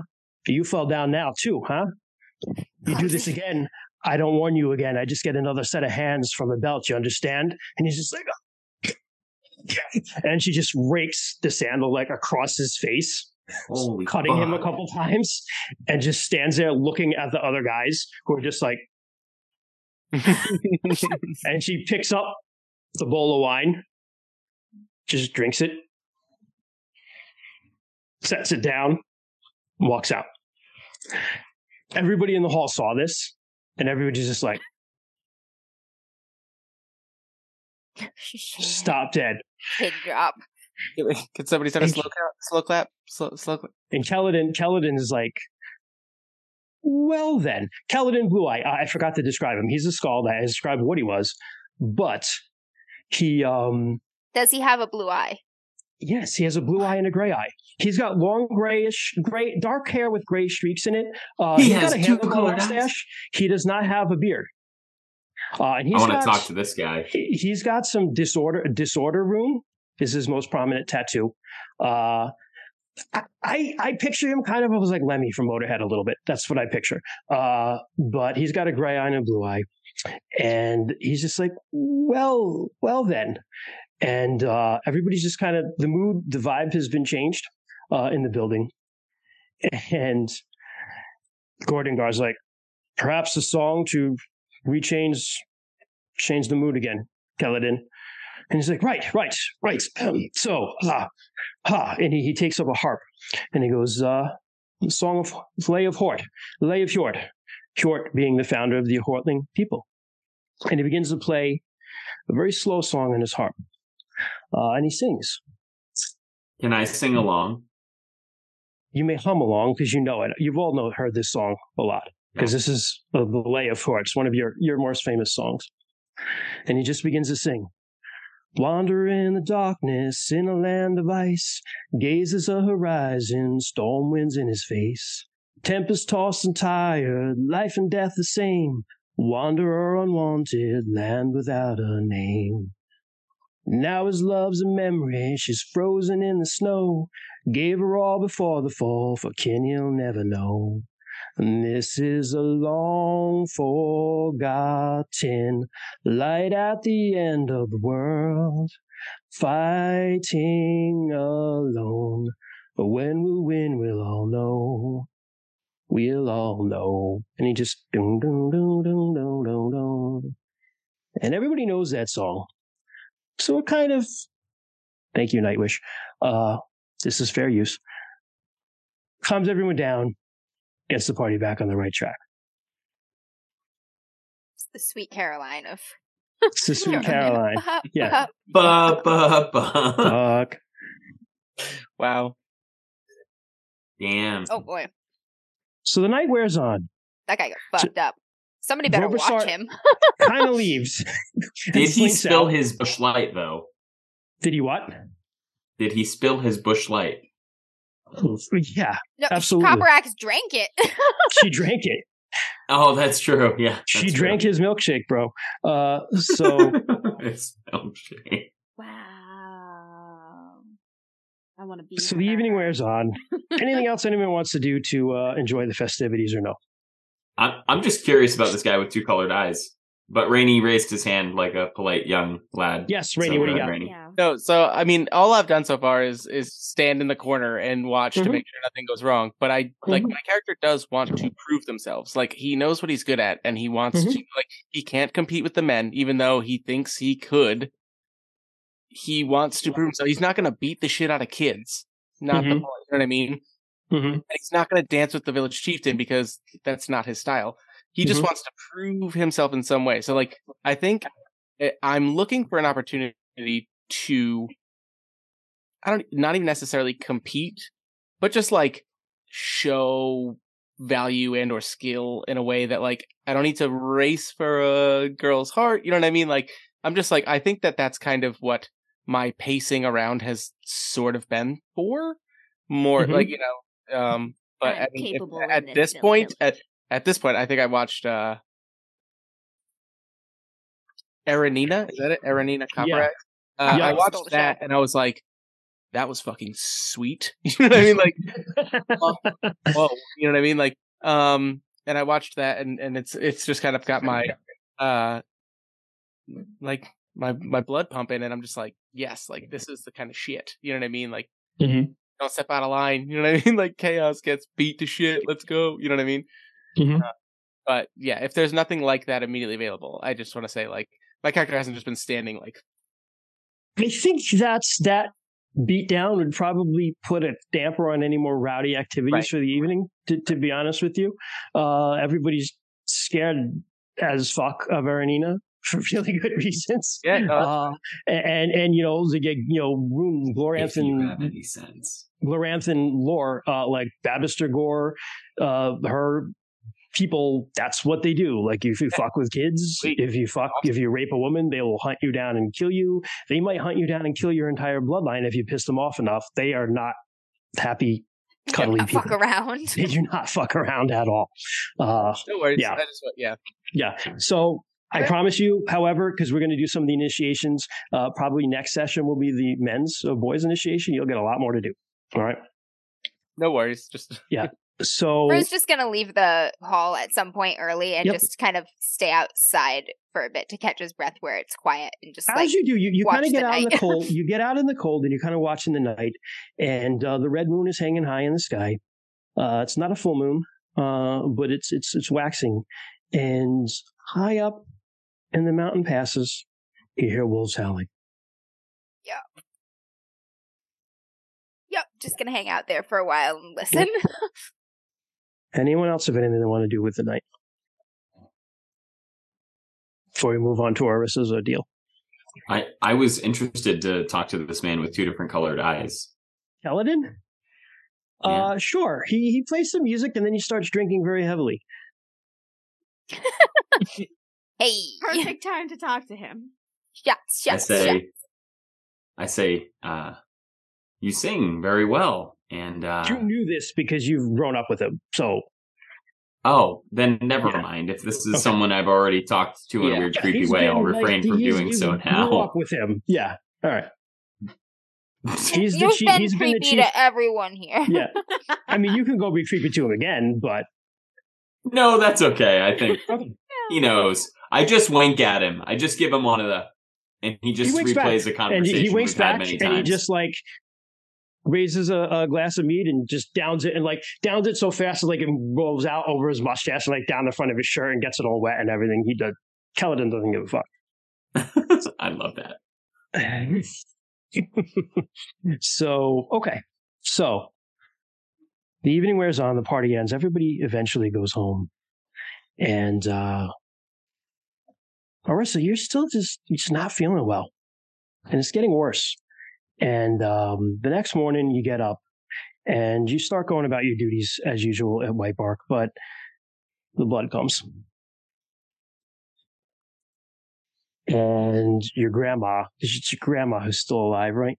Yep, she lives with her. Her and her sisters live with their grandmother and their aunt. They recognize her right away, and they're like, no more duties for you today, dear. And they separate you from all the men and the boys. And you're given a tea to drink. And it's a very bitter tea. And it almost makes being awake feel like dreaming. And you kind of rest for the rest of the day, and they keep giving you just glasses of this tea here and there. And eventually you drift off to sleep. And what we're going to do now, I just want to stop and talk as Christian, the DM here. We're doing an initiation ritual. This is the female adult rituals that women go through to become a woman in the Harrowborn clan. It's a hero quest. So it's experiencing a mythic story as the goddess. It's going to feel, if you've watched other role-playing games, kind of like, railroady. I've talked to Sarah about this a lot, so she knows that. We've talked about safety stuff, so we've done that. That's why in Glorantha, you go into Hero Quest, you live the myth. You'll be seeing a lot more of that as we go, but it's going to feel a little weirder than typical role-playing stuff because there's not as much call and response in it. And I also say, Bryn, you've already gone through this. So there are parts where you mark things that you roll against them. Feel free to play along and just, think what Bryn would have done, because there are changes to your stats that can hypothetically come from this. Okay? Okay, cool. So you fall asleep, and sometime deep, deep in the night, you're woken up, and there are women standing over you, and they're wearing veils, and they're wrapped in the white shawls that women are wrapped in when they die, and they're taken into the riddle to be buried. And one of them reaches down, she touches you, and she says, "You must come with us, my dear." Would I have context for this? You know that there's women go off to be initiated when they have the first period, but that's all you really know. Okay. Nobody talks about it. Yep. What happens? Okay. All right. So she's going to trust the system because she knows her grandmother would not let people in the house that were there to hurt her or the girls. Sure. So that you go with them, and it is the dead of the night, and it is a cold, cold spring night. But you walked up there, and they don't even give you a chance to really get dressed. Just like your night shift that you were wearing, come on, you're coming with us. And so they walk you to the riddle. in a procession with torches. And when you get there, Morganeth is standing in front of the riddle. She's wrapped also in the white shawl, and she's the what's the word you want to have? She has a cloth over her head with fringes, again, covering her eyes. She's standing right in front of the riddle, and you see Liv there as well. And they take you right in front of her, and the other women just, you must take this off. They undress you. So you're just standing there naked in front of Morganeth. And she looks at you and she goes, "We must go inside." Context here, the only people who go inside the riddle are the women they bury.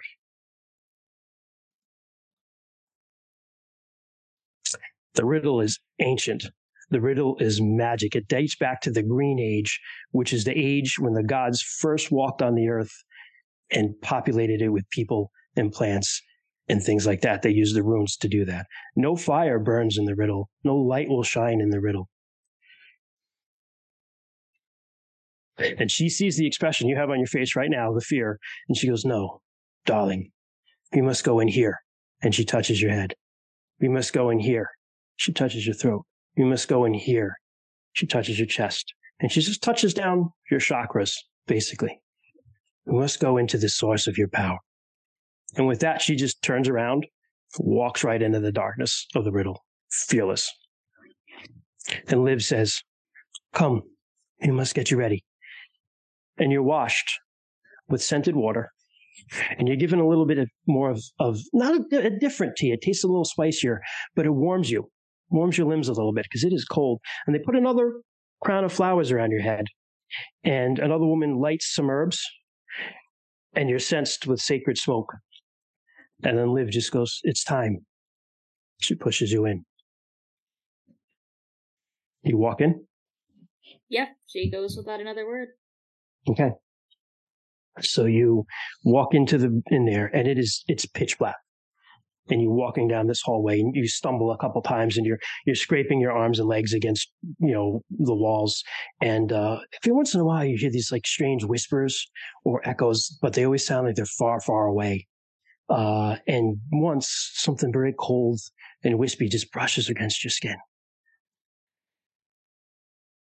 Do you have a fear passion by any chance as a character? He does. What is your fear? Melia and the disease that she brings. Roll against your fear passion. So you want to roll over it. Want to roll over it? Okay. Mm-hmm. To beat it. Okay, and let me double check, because I think this was one of the ones I upped to. Yeah, so it's at 70. This is a deathly fear for her. I rolled a 62, so if I had not upped it, I would have been fine. But I said, no, this is the character! Okay. So you are wandering down this hallway, and you're alone in the dark with your thoughts. And you feel as you're walking, you can kind of tell that it's curving to the left, or to the right, actually. I'm sorry. You're curving down, you feel. But your thoughts get the better of you, and all you can think of is your parents, and you're losing them. You watched them die when they came back. You watched them waste away to nothing and die, and now that sickness is in you too, and one day it's going to take you over, and you're going to waste away and die too, and you panic. You panic. You start hyperventilating in the dark, but you don't know which way you came. You don't know which way you go. You think you know the way forward, and that's the only way you can take. And you see ahead of you just the tiniest blink of green emerald light. And so you follow it. You run towards it, and you trip a couple times and you fall, but you get there eventually, and you find Morganeth standing. There's another square arch, and she's standing just in front of it. And you just run almost into her arms because you're so panicked, and she catches you. She catches you. And she puts her hand on your face, and she just holds you for a minute. And she goes, "Calm. Calm, my dear. It's okay. The fear gets to all of us when we're alone in the dark. But we must go on. 5 souls are going to awaken in you. 5 senses 5 elements, 5 seasons to the year. Without these gifts, without the gifts these souls bestow you, you will never be a true woman. So you must go forth. The souls are going to come to you in the form of young gods, or lovers, partners, sons, brothers. You may conquer each for knowing what he needs. It is in knowing that your power lies. Remember your tales. You will walk in the footsteps of the goddess. Do as she does, and you will come across safely. And she just kind of gestures to the door behind her. What do you do? She doesn't say anything because she doesn't really know what to say and really hasn't said anything through this whole thing. Not that she's a talkative person in the first place. She just kind of looks at Morganeth for a second and then just goes. You walk in to the darkness, and there's still emerald light. It's illuminating it deep down. This perfectly smooth hallway spirals down into the right, and there's an emerald light down there. So you walk down there, and even though the tea warmed you, you're still naked with flowers on your head, but it feels warmer as you're walking down here than the cold you were walking through. And eventually you feel grass beneath your feet, and a sweet, warm wind picks up, and you hear the buzzing of songs of birds and the buzzing of insects, and you walk into this cavern. It's so massive you're not even sure it's a cavern because you see in it White Bark Steed. You see your steed. And you walk towards it, and you see someone by the river. And she looks up. What did your mother look like?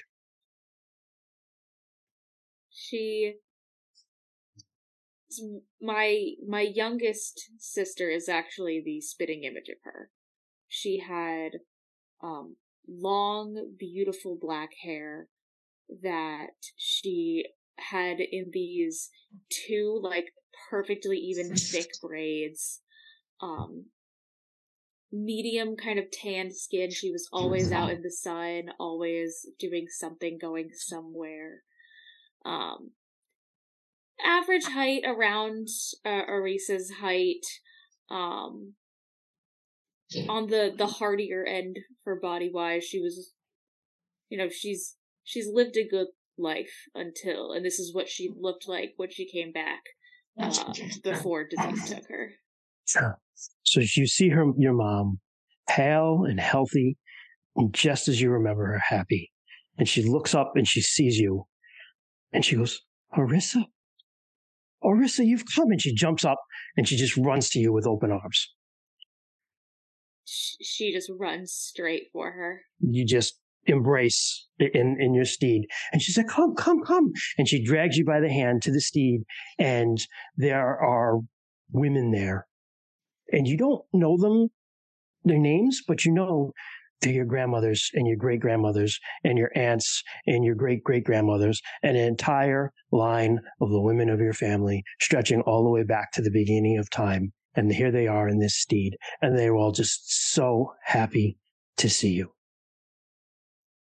And they take you, and they're like, come, we have honey cakes, we have tea, come. And you sit and you drink honey cakes, you drink tea, you eat honey cakes, and you laugh and you sing and you dance, and you're reunited with the women that have come before you. And it's so happy and so comforting and so warm there that you could stay there forever. But suddenly you're looking around and you come to a realization. Where are the men? And as soon as you realize that, there's a stream of water that just runs over your feet. It's a little warm stream of water, and it flows over your feet and down and away from the steed. And you know you have to follow it.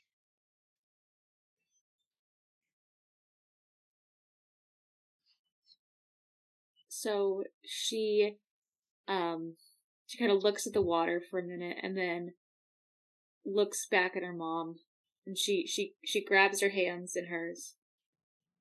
She just kind of looks at her in the eye and just, I gotta go, Mama. But I'll be back, okay? There are tears in your mother's eyes, and she looks at you, and she goes, I know. You'll be back, but you have a long way to go before then. Travel well, my daughter. And she just kisses your hands. She squeezes her mom's hands. And you follow the stream. Turns, yeah. You follow it down past hill and dale, forests and hollows, all the way down until it reaches the shore of this massive sea. And you're looking out across the sea, and in the middle of that sea is a mountain. And it is the biggest mountain you have ever imagined. You've seen Currowfin Glore, and in Dragon Pass there's a mountain called Currowfin. It's a sacred mountain. It's 13 kilometers high. That's higher than Mount Everest. It's literally just like just a big cone like that, like a kid drew a mountain. This mountain's bigger than that. It stretches all the way up to the dome of the sky. Huge mountain. And you know, standing there at the edge of the land where the ocean meets the sea by this stream, you have to get to that mountain. And just as you think that thought, a wave crests up out of the water. It looks like it's going to hit you. Just as it stands there, it washes away before it can hit you. And standing there in the water, sea green skin, hair, braided beard, deep green, eyes blue, the color of very deep blue water, is a really beautiful man. And he's just looking at you. And you're looking back at him. And you realize you're both really naked, and he is very good looking. And he looks at you, and he says, where are you going, O woman of Earth? For you have reached the edge of your domain and the beginning of mine. I go to the mountain. He looks at the mountain, and he looks back at you. And he goes, I could bear you across the waves, woman of Earth. I could carry you for eternity and never tire. Yet, what would I receive for my labors? What is it you search for? It's you I desire, O beautiful woman of Earth.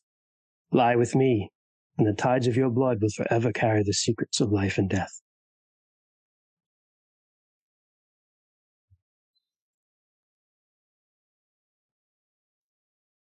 And she's making the same facial expression I am. She's just like... So I'll give you context, because Orisa would know this. This isn't actually an Arnalda story. This is Gata, who is an older goddess than Arnalda. Gata, this is Zaramaka, who is the lord of the primal ocean. And Gata laid with Zaramaka, which is why the earth rides upon the water forever.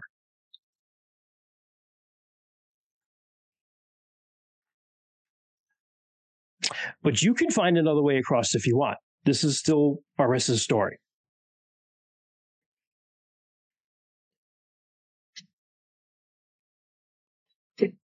I feel weird. She's gonna swim. Okay. She swims the whole way with you, and she's like, I could have just helped you. But you swim.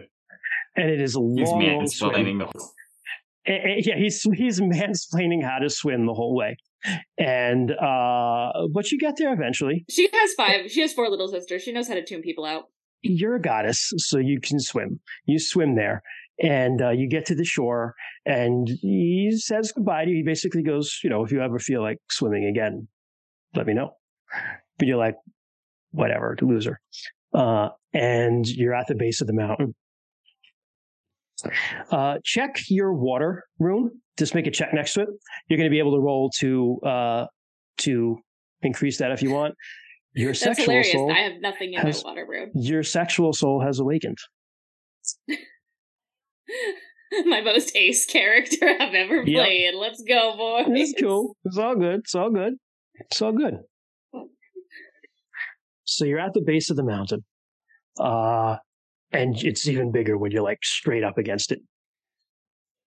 So you look up and you see there's a path winding up. You start taking it? Yeah. Nowhere else to go. So you start climbing, and as you climb up, you're just looking up at this mountain. You're like, it is huge. You see griffins like flying overhead, way, way high up. And everything in the air becomes hot and dry, and there's almost like a radiance in the air. And it does something. The light in the air does something to your vision where you feel like you can see farther, and you can see clearer, almost like an eagle. And you climb up, and eventually you come to like a flat plateau. And on that plateau, in the distance, you see a young man. He's got like greenish skin, like spring, like a shoot, the first shoots of spring, first grass shoots of spring. And he's got flowers in his hair, and he's got wild hair that kind of sticks in all directions. And he's got a satchel on, and he's kind of walking back and forth, and he's taking things out of the satchel and throwing seeds on the ground. And he sees you from far away, and he's like, "Ah, hello!" And he kind of runs over to you, and he goes, "Hello, I'm Flamel. Who are you?" I'm Orisa. What are you doing? "Oh, I cast my seeds to and fro, but nothing will grow. The ground will not yield anything. I don't know what to do. I have no way of irrigating it, and I have no animals to sacrifice." And when he says that, you think of what Zaramaka said to you. The tides of your blood will carry the secrets of life. And it occurs to you that your blood could irrigate this ground, if you wish.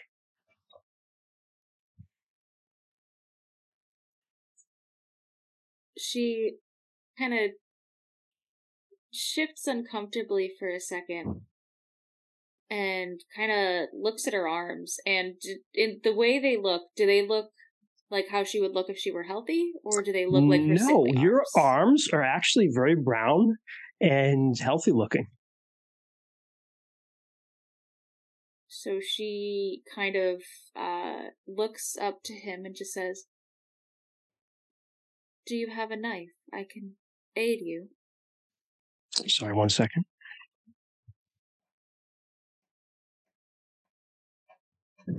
He goes, "Oh, yeah, yes." And he hands you a knife. So she will walk over to where some of the crops are. Mm-hmm. And just make an incision. You bleed. And as soon as your blood hits the soil, the earth becomes dark and rich and fertile. And he's just like, "Blessed life giver, I promise forever, the secret of the seed will be you. I entrust all my seeds to you that it might grow." And the plants just bloom on this plateau. And he's like, "Are you going to the top?" I am, yes. "I will walk you there." And he walks you up the mountain.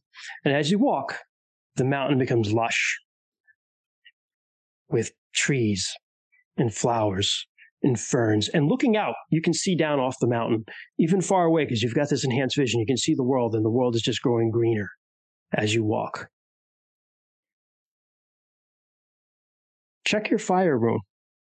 Your sacrificial soul has awakened. This is the other one I have 0 in. This is the women tithe their blood to the earth 12 times a year. That is a tithe to Arnaldo, because Arnaldo bled so the earth would be fertile.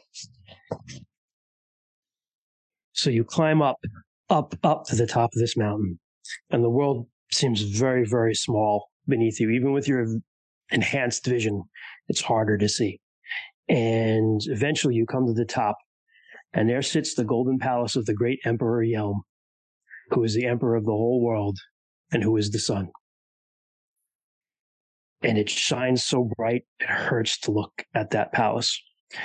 And you can almost reach up and touch the dome of the sky. And from the sky dome hang beautiful azure and golden stars. But guards in bright golden armor open the gates, and Flamel bids you farewell, and you're ushered in. And in years to come, you can never fully remember everything you saw as you walk through the golden halls. But there are polished marble floors and jeweled frescoes and white horses with golden hooves and proud, magnificent griffins just stalking through the hallways. And there are gardens where you hear songbirds that you've never heard before in your life, and you will never hear again. And you're eventually taken to the throne room. And the throne of the emperor is all gold and amber and topaz. And the emperor, his hair is gold. His beard is gold. His eyes are blue, but they're also fire. And his face shines so bright, it's hard to look at it. And on the throne next to him, basking in his light, is his empress, Dendara. And her hair is golden flax. And again, her skin is just unmarred by any beauty, unmarred by worry. And he gestures you to come forward. And standing before them, you feel very, very small. But he looks at you. And he smiles.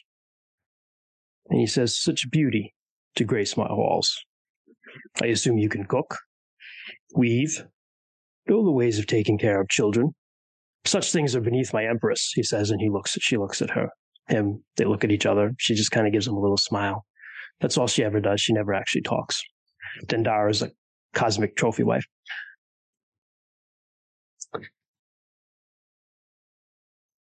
Go to my loom house. Be the mistress of it. All will know that you have my favor. And so you go to the loom house, and you meet some other women. They become your handmaidens. And you begin weaving clothes. Do you have a weaving skill by any chance, like craft weaving? If not, you probably have customs shortling. You have one of those. Let me check.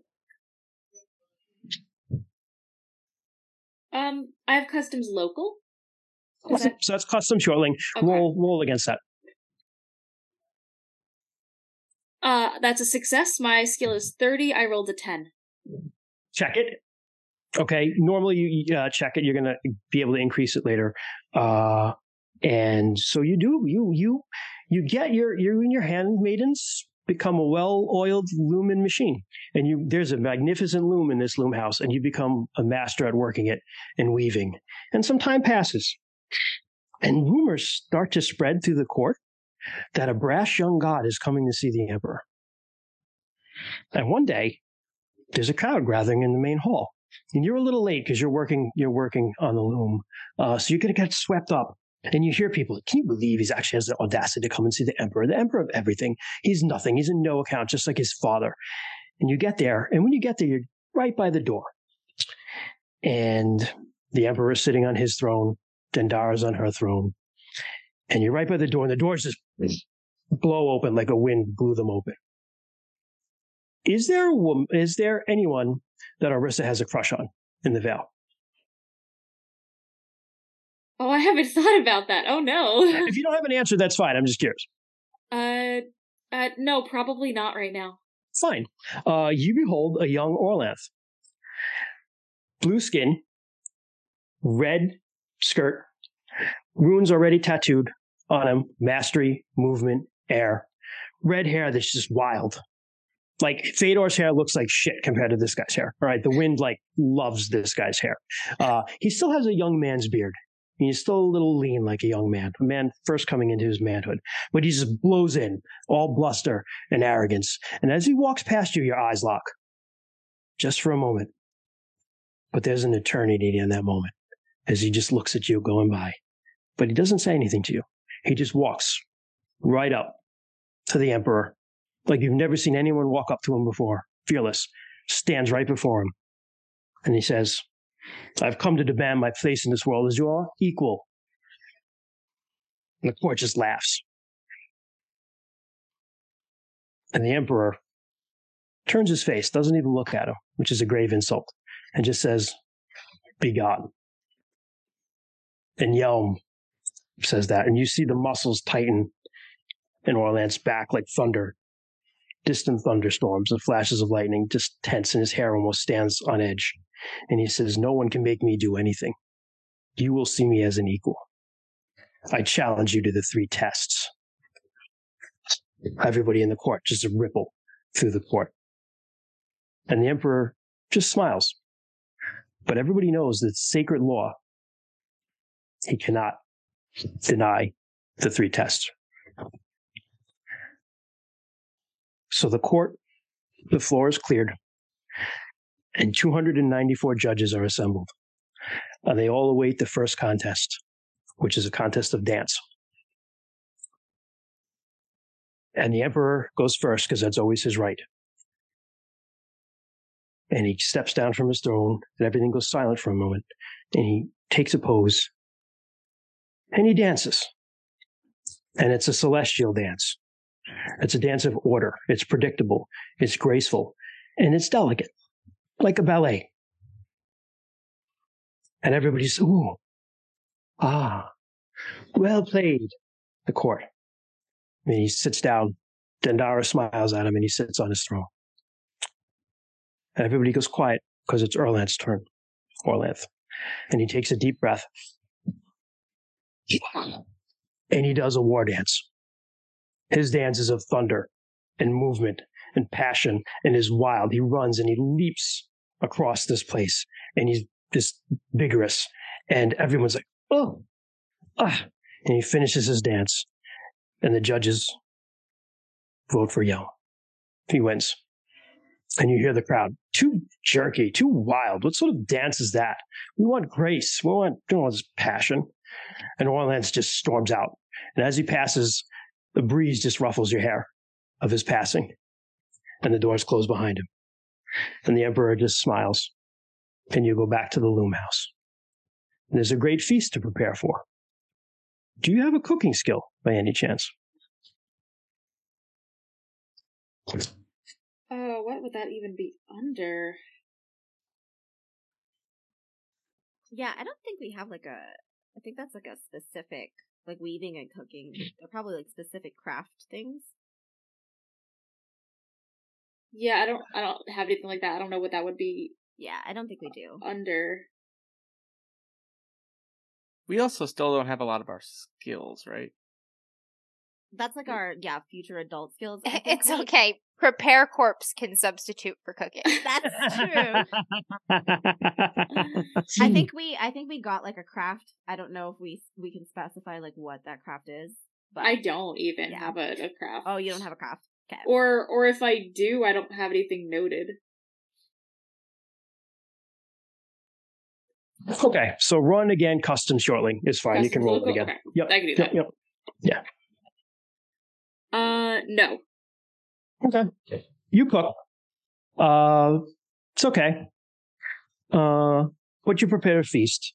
And some time passes again. This is a time before time, so it's hard to tell how long things are. But eventually, the buzz gathers in the court again. And the up starts coming back. It's time for the second contest. Are you excited this time? I think she's nervous. Okay. So you're nervous. Nervous for who? Yes. like there's this overwhelming tension in the air, and even though she's been with the women in the loom house, she's still very aware that she's somewhere else, and she doesn't know what's going to happen. Okay.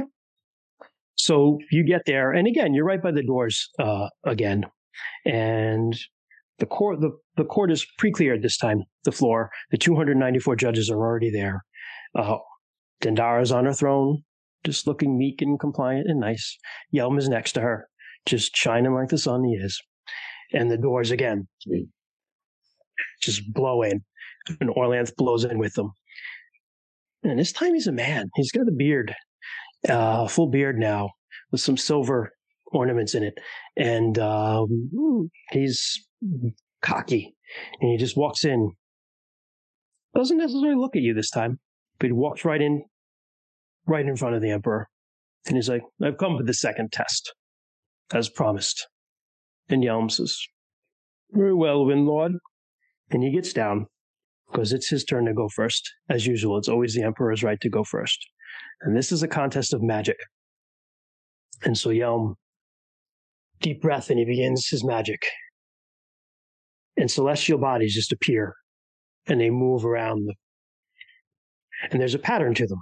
And there's almost music that goes with it, because his magic is the magic of existence. It's the magic of being. It's the magic that makes stars shine in the heavens. It's the magic that gives the earth form below. And again, it's predictable. It's ordered. It's on time. It always does what it's supposed to do. And the court again. Masterly done, sire. And he finishes. And he goes back and he sits on his throne, and then Dara gives him a nice smile, and he smiles back. And everybody gets quiet, because it's Orlanth's turn. And Orlanth begins his magic. It blows through like a wind and a storm, because his magic is the magic of change. It is the magic of growth. It is the magic of new ways and new wonders, and the court hates it. But it flashes through the place. And they, again, the judges rule for Yelm. And you hear them. But coming is too much of a new thing. Being is eternal. And he just smiles. Yelm just smiles at Orlanth, this smug, smug smile. And Orlanth turns, and he walks off, and you can see in his eyes just lightning and fire. It's fierce in his eyes. But he does see you as you walk out. And if you wish, you have a moment if you want to say something to him. She, still, very just like awkward and demure, but feels a little more confidence being in, her more healthy self. And just very quietly says, I thought it was beautiful. He smiles at you, and he nods, and he rushes past. And again, that wind seems to follow and blows your hair as it goes past, and the doors close behind him. Time goes on again, and you go back to the loom house. There's been some fighting, and some of the Emperor's soldiers are wounded, and you have to take care of them. I know you have a first aid skill. Yeah. Roll against that. It's okay. So 45. Right. I rolled a 45. What does this mean? You succeed. Check. Okay. Check it. And all I care about. You find a groove here. Do I check off the thing? Check your skill, because you're going to have a chance to increase it later. Yes. Okay.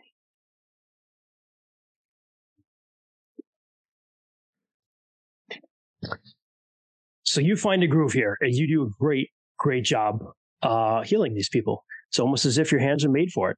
And they love the comfort you give them, and you find real peace in providing that comfort and helping them get better. And time passes again, and again the buzz comes that he's coming back. And this is a third and final contest. How do you feel about it this time?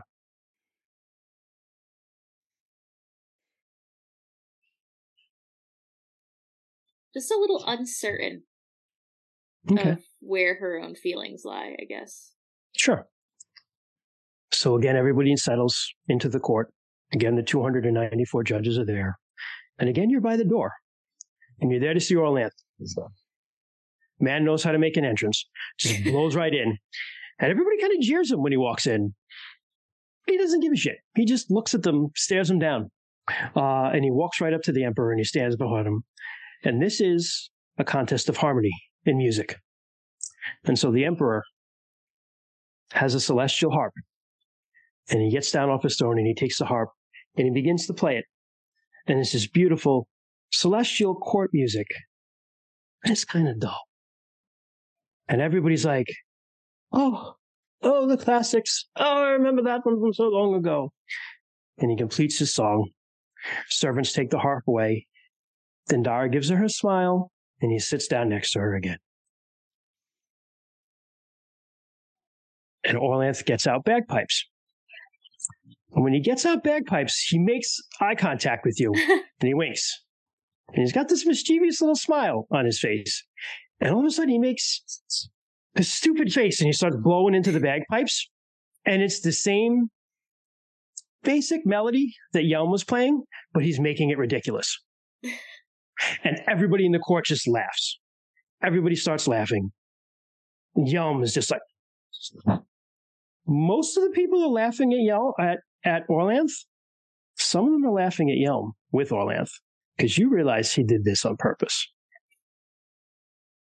And beside yourself, you find yourself laughing at Yelm. And of course, the judges rule against Orlanth. They rule for Yelm. How could you even call that music? It was ridiculous, jumping and blowing about. But Orlanth seems okay with that. On his way to leave, he walks right up to you, actually. And he says to you, "Your laughter is the most beautiful music here. Share it with me and I would take you wherever you want to go."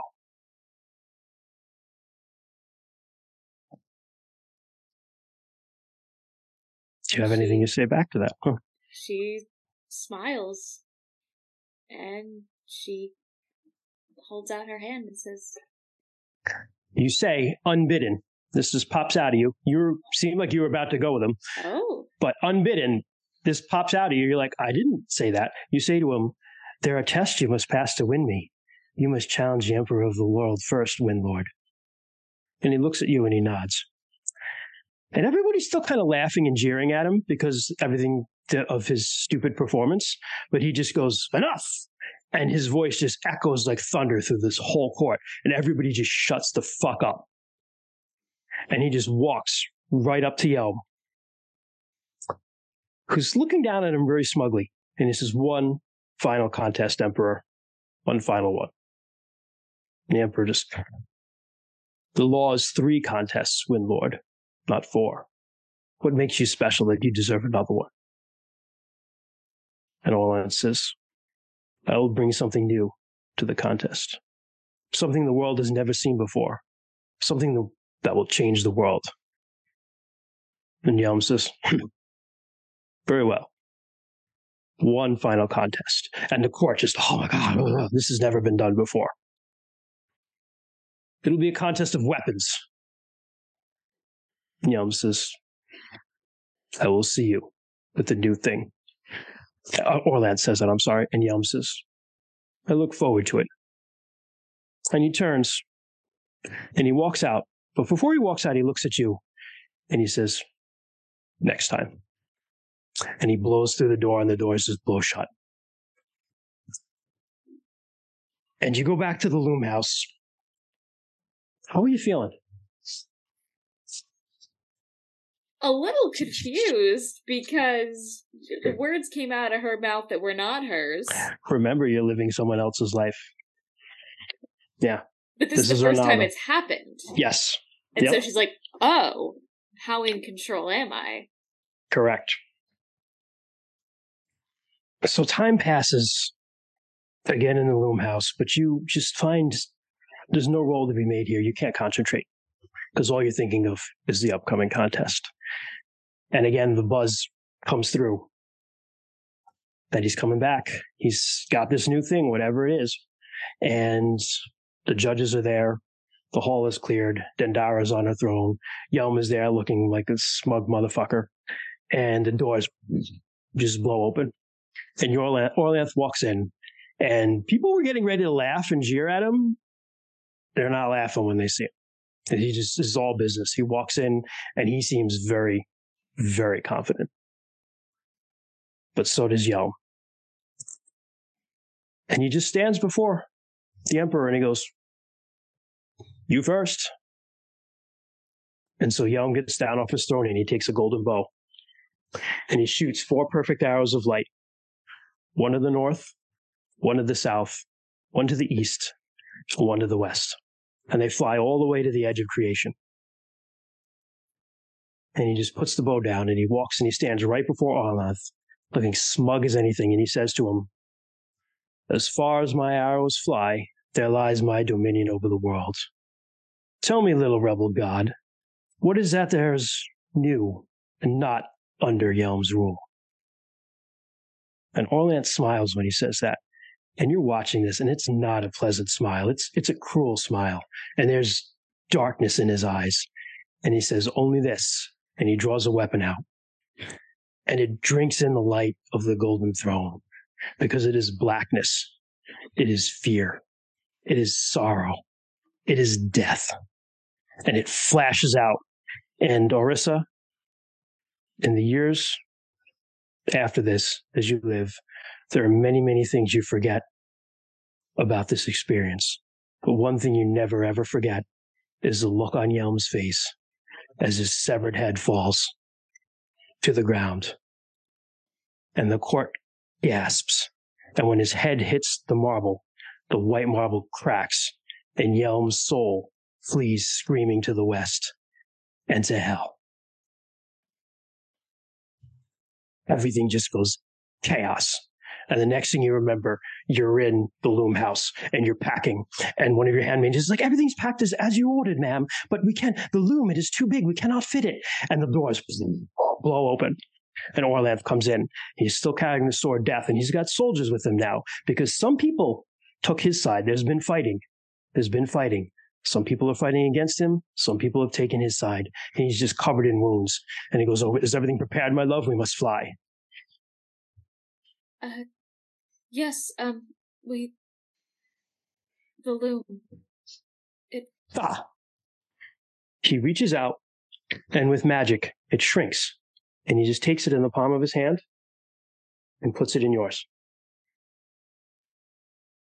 Let us fly. And he flies you off. You leave the Golden Mountain, you're flying in his arms. And again, unbidden, pops out of your mouth. You say to him, where will you take me, Wind Lord? And he looks you in your eyes, and he smiles, and he says, I will take you to your mother's house.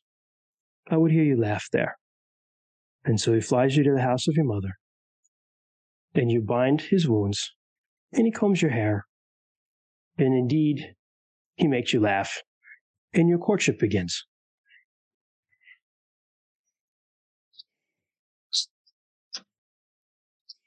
And now, memories kind of flood through your head, Orissa, and they feel like they're yours, but they're not yours. It's like you're remembering someone else's life.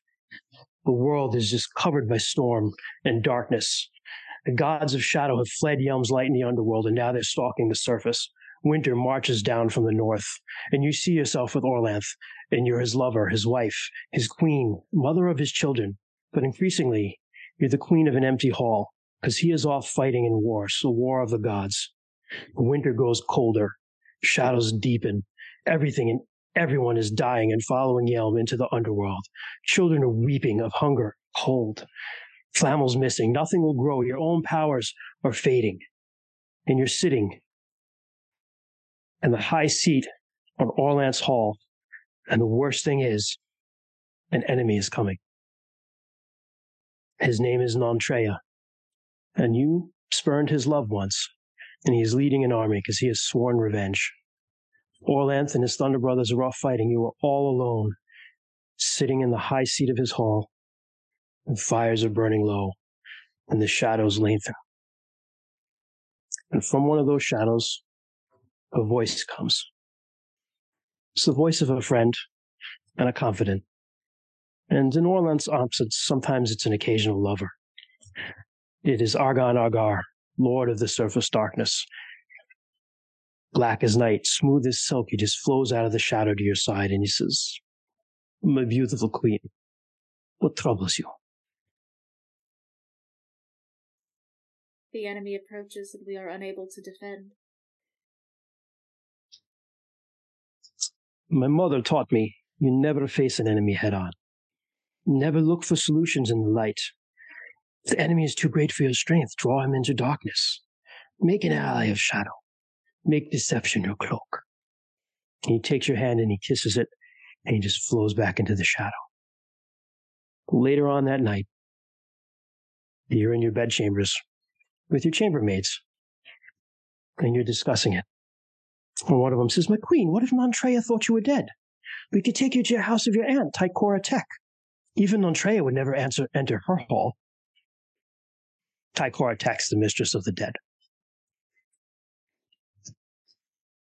That is perfect. You are a genius, my darling. We will arrange it. So a funeral is arranged. You are wrapped in white sheets. You are veiled. You are put on a bier. You are carried out of Orlanth's hall on the road to the house of your dread aunt. And on the road, an army approaches. And you hear your handmaiden, lie still, he comes, my mistress. What is this? I'm afraid you're too late, my lord. She is dead. I must see for myself. And you hear stalking. You can't see because you're veiled, but you hear something stalk right up to you. Do you have the act skill by any chance? Making me look at shit? What would that even be under? What was that? Act? Prepare corpse. Oh, it's Substitute. under I've got a 10. You can do act, or you can also, if you wish, roll charisma times 3. You choose. One of those sounds a lot better than the other. As long as your charisma is a 4 or greater, do that one. Yeah, like my charisma is 14. All right, roll charisma times 3. See if you can roll underneath it. Someone do me bad. 14 times 3, 30, 46. 46? 42. Rainy. 42, sorry. Thank you. I rolled a 29. Very good. Very good. Okay, so he stalks right up to you, and he looks down, and he's like, truly she's dead. Rest well, my queen. And you feel just a touch on her forehead. And eventually you hear the horses and the marching feet of the army marching away. And you're carried on. And you want to breathe a sigh of relief, but you find you can't. But before that, mark your darkness room. Ooh, okay. All right. I actually have that. Yep.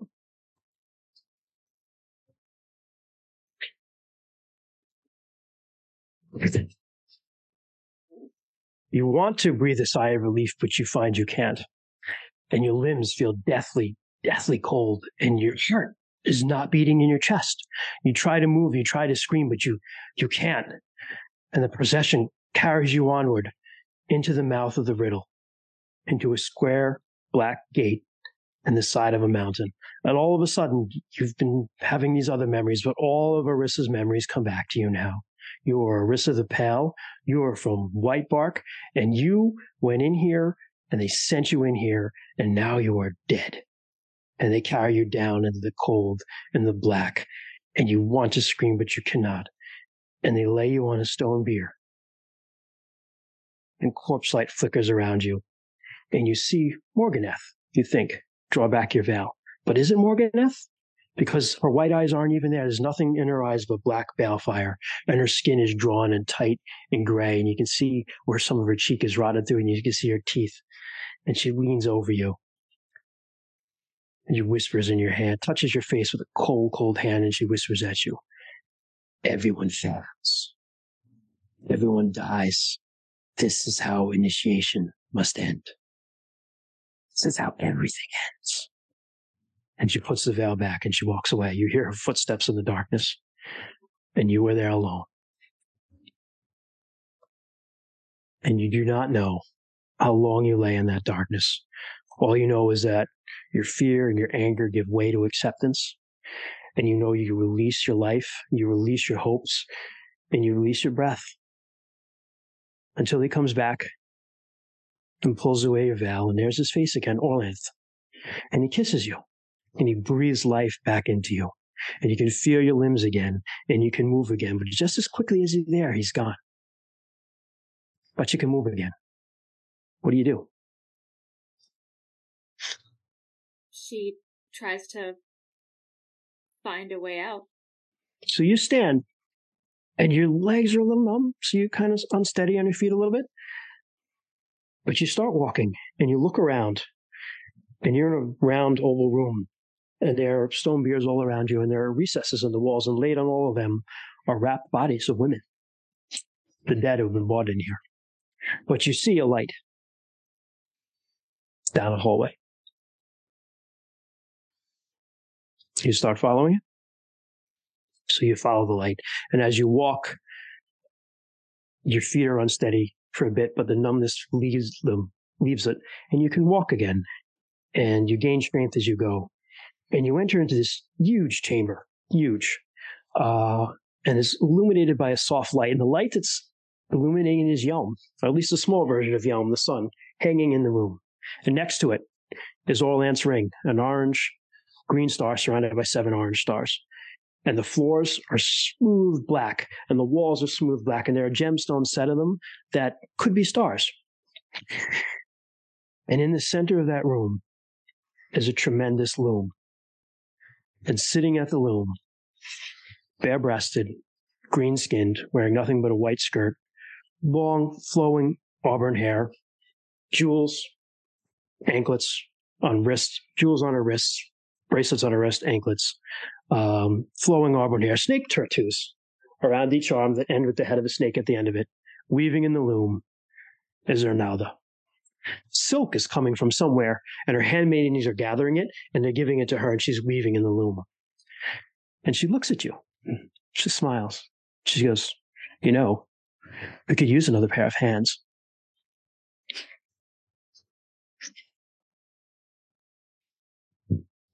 Where do you need me? Come, gather the silk. We're giving birth to time, daughter. Come claim your birthright. And she'll do what she's told? So as you walk up, and as you walk, you get closer, and you see what's behind her. And you stop, and there's a tremendous spider. Huge, blocks out the whole side of the room, and silk is flowing from its spinnerets, and that's what the handmaidens are grabbing and bringing to her. But they don't seem afraid.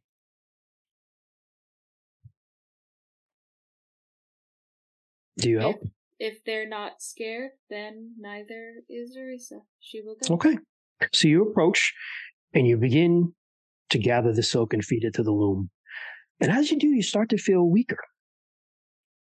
And you look down, and your arms, where they were beautiful and brown, they look pale again, thin. You see some spots on the back of your hands.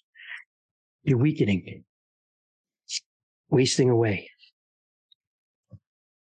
like your mother did. And the silk, it's easy at first, a couple trips, but it starts to stick to you and wrap around you. Handmaidens in Ernalda don't seem to care. Ernalda just talks. This is the 5th and final soul, daughter. The soul of life is the greatest of your powers. The silk now is wrapping around your legs. You're too weak to get away from it. You fall. Nobody cares. Starting to cocoon you. You're trying to crawl away from it, but you can't. From the spider's silk and 5 ages of the gods, we wove the pattern that now binds the cosmos. It took 5 ages to birth the first sunrise, 5 ages to birth the first spring. It now takes 5 seasons to birth a child, and the life of a mortal files 5 great ages, from birth to death. Just as mortal kind inherited the cosmos from the gods, each generation inherits the world from the last. You create the future. Silk's wrapping now. It's almost to your face. Your arms are pinned. You can't get out. You came here to die, but your immortality lies in your power to weave the threads of life. You are the loom in which eternity is born. Silk's wrapping. It's getting in your mouth. You cannot scream. It wraps around your head. Last thing you hear before everything goes back, Ernalda, you are a woman. Mark your air room.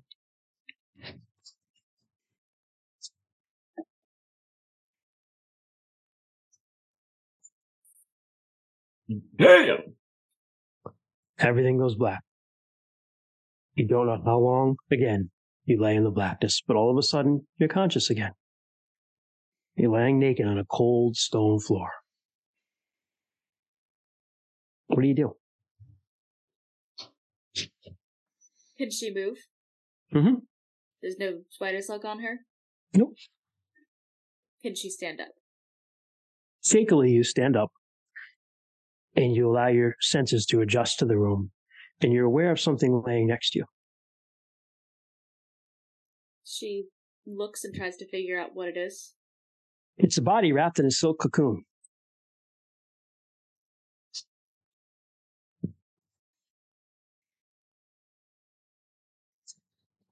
He says so casually. Yeah. She places her hand on it to try and feel a pulse. You have to tear away some of the silk. Okay. Which you do. And it's your hand.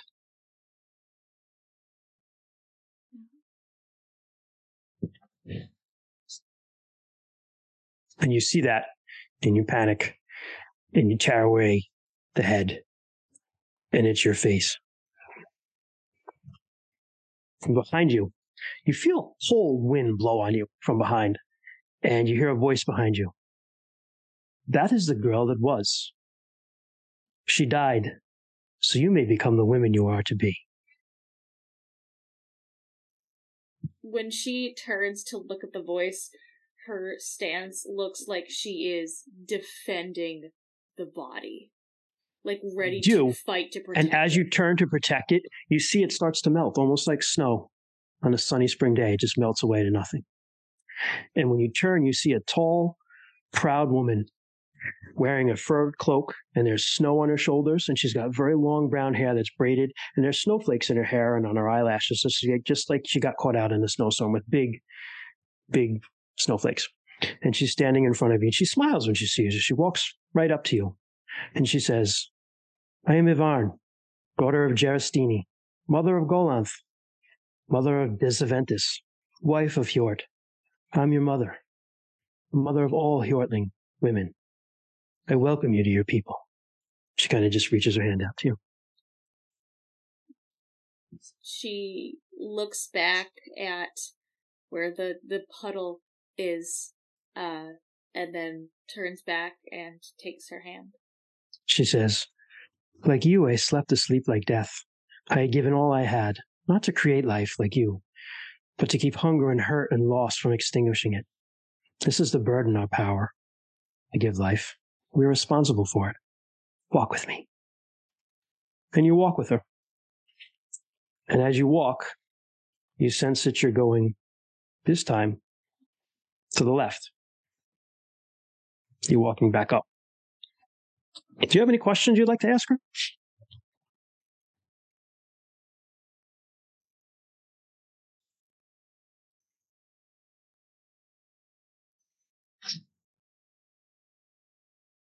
I don't know. Okay, that's fine. She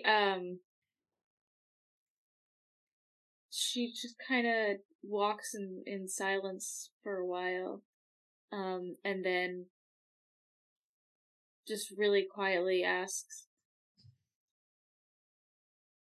what does this mean? You turn to ask that, and you realize you're almost to the entrance. And when you turn, it's not the woman who was walking with you. It was it's Morganath now. And she says to you, what it means is this. From darkness and death, walk the dawn in the first spring. Now, you walk forth as the woman you are to be. And she just gestures, and you see the mouth of the riddle in front of him. She just turns and slowly walks out. Liv and the other women are out there, and they embrace you. Yeah, can I be and you are to taken. hug her? And you will be given your first tattoos. And you'll begin instructions. Because you're a woman now. And you get these rewards. Plus 1d6 to reputation. Oh, geez, hold on. Right. Where even is that? Yeah, where would that go? Is that a skill? Reputation. Reputation's not a skill. It is, yeah, it's on the first page. First page, right in the top middle, Your sheet. underneath your occupation. The very Oh, first okay. page? Oh, okay. That was an awesome job, by the way, Christian. Just Thank to you, man. interject, I mean, chat was blowing up. That was I purposely did not really, look at really anything, well done, but dude. thank you. Really Thank fucking you. well done. Thank you. Can't wait for mine. I was also blowing up chat in my own way, and I think I did a really good job of that too. Thank you. Thank you all. Yeah.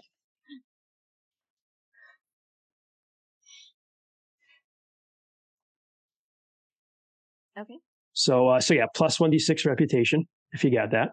Mm-hmm. You got plus 1 to power or charisma, your choice. We all know where that's going with me. Straight to power, baby. That's actually the better choice, probably for you. Same. And then plus 5 to 3 skills that were tested 3 skills or runes that were tested in the riddle. Your choice. And this is not counting the, like... Not counting the ones you get to roll. Okay. Yeah. Okay. Fucking triple down on cooking, bro. I will make the Crimson Bat a meal so fine. Duck flemme, anyone? Prepare corpse. Prepare soul. Sartar tartar, anyone? You were describing the body wrapped in silk, and I was like, prepare corpse. Prepare corpse. Put some Cholula on that burrito. So, yeah, that's the, you're a woman. You're a woman now. He's like, why don't I feel great about it? And they're like, that's how They're you all know you just did it like- right. She They're just... like, yeah, it sucks. All I did was give and give. What's going on? Welcome, they're like, welcome Word. to this exclusive sisterhood. Yeah, welcome to the club, sucker. I will absolutely say that as soon as she gets a moment to just breathe, she will try and slip away and find somewhere quiet and just vomit. Sure. Fair. Yes. Yeah. As she has basically had a death panic attack. Fair. And then she'll go back to the other women and act totally natural. You're already nailing it. You are. You're already fucking nailing it. She's Womanhood got right there. womanhood. Yep. Go. Vomit quietly where no one can see, then go back and smile. Yep. Well Yes. done. Oh, God. So sad. Chad just had a perfectly reasonable reaction. You think Liv probably knows what happened, but she's cool with it, and she just kind of gives you a wink and a hug. Yeah, that's fair. And that's that, guys. So we'll stop there. Oh, yeah. Applause. Sorry, guys. Other was characters. amazing. Sorry you didn't get as much chance, but the women go in alone. Next week, the guys get to go. They get to go as a group because y'all aren't as important. So This is going to be an absolute clown car on fire. That's going to be the men's initiation. We're going to be like, stepping on each other's faces, like falling down, just like absolute disasters. I cannot wait to relax in 2 weeks and just be in Thank you. chat. I just say, like, everybody thank Sarah for being such a trooper. I'm glad it was you and and not me. I could not have done that. Yeah. Sarah repped it all. Jess is like, fuck. I was like, I could not have done that. Sarah and I went back and forth a lot too over the last week about like safety and stuff like that. So I mean, the only way you're going to be able to run something like this is by a lot of communication up front, which we did. So yeah, good job, Sarah. Everyone give Sarah a round of applause in chat. No.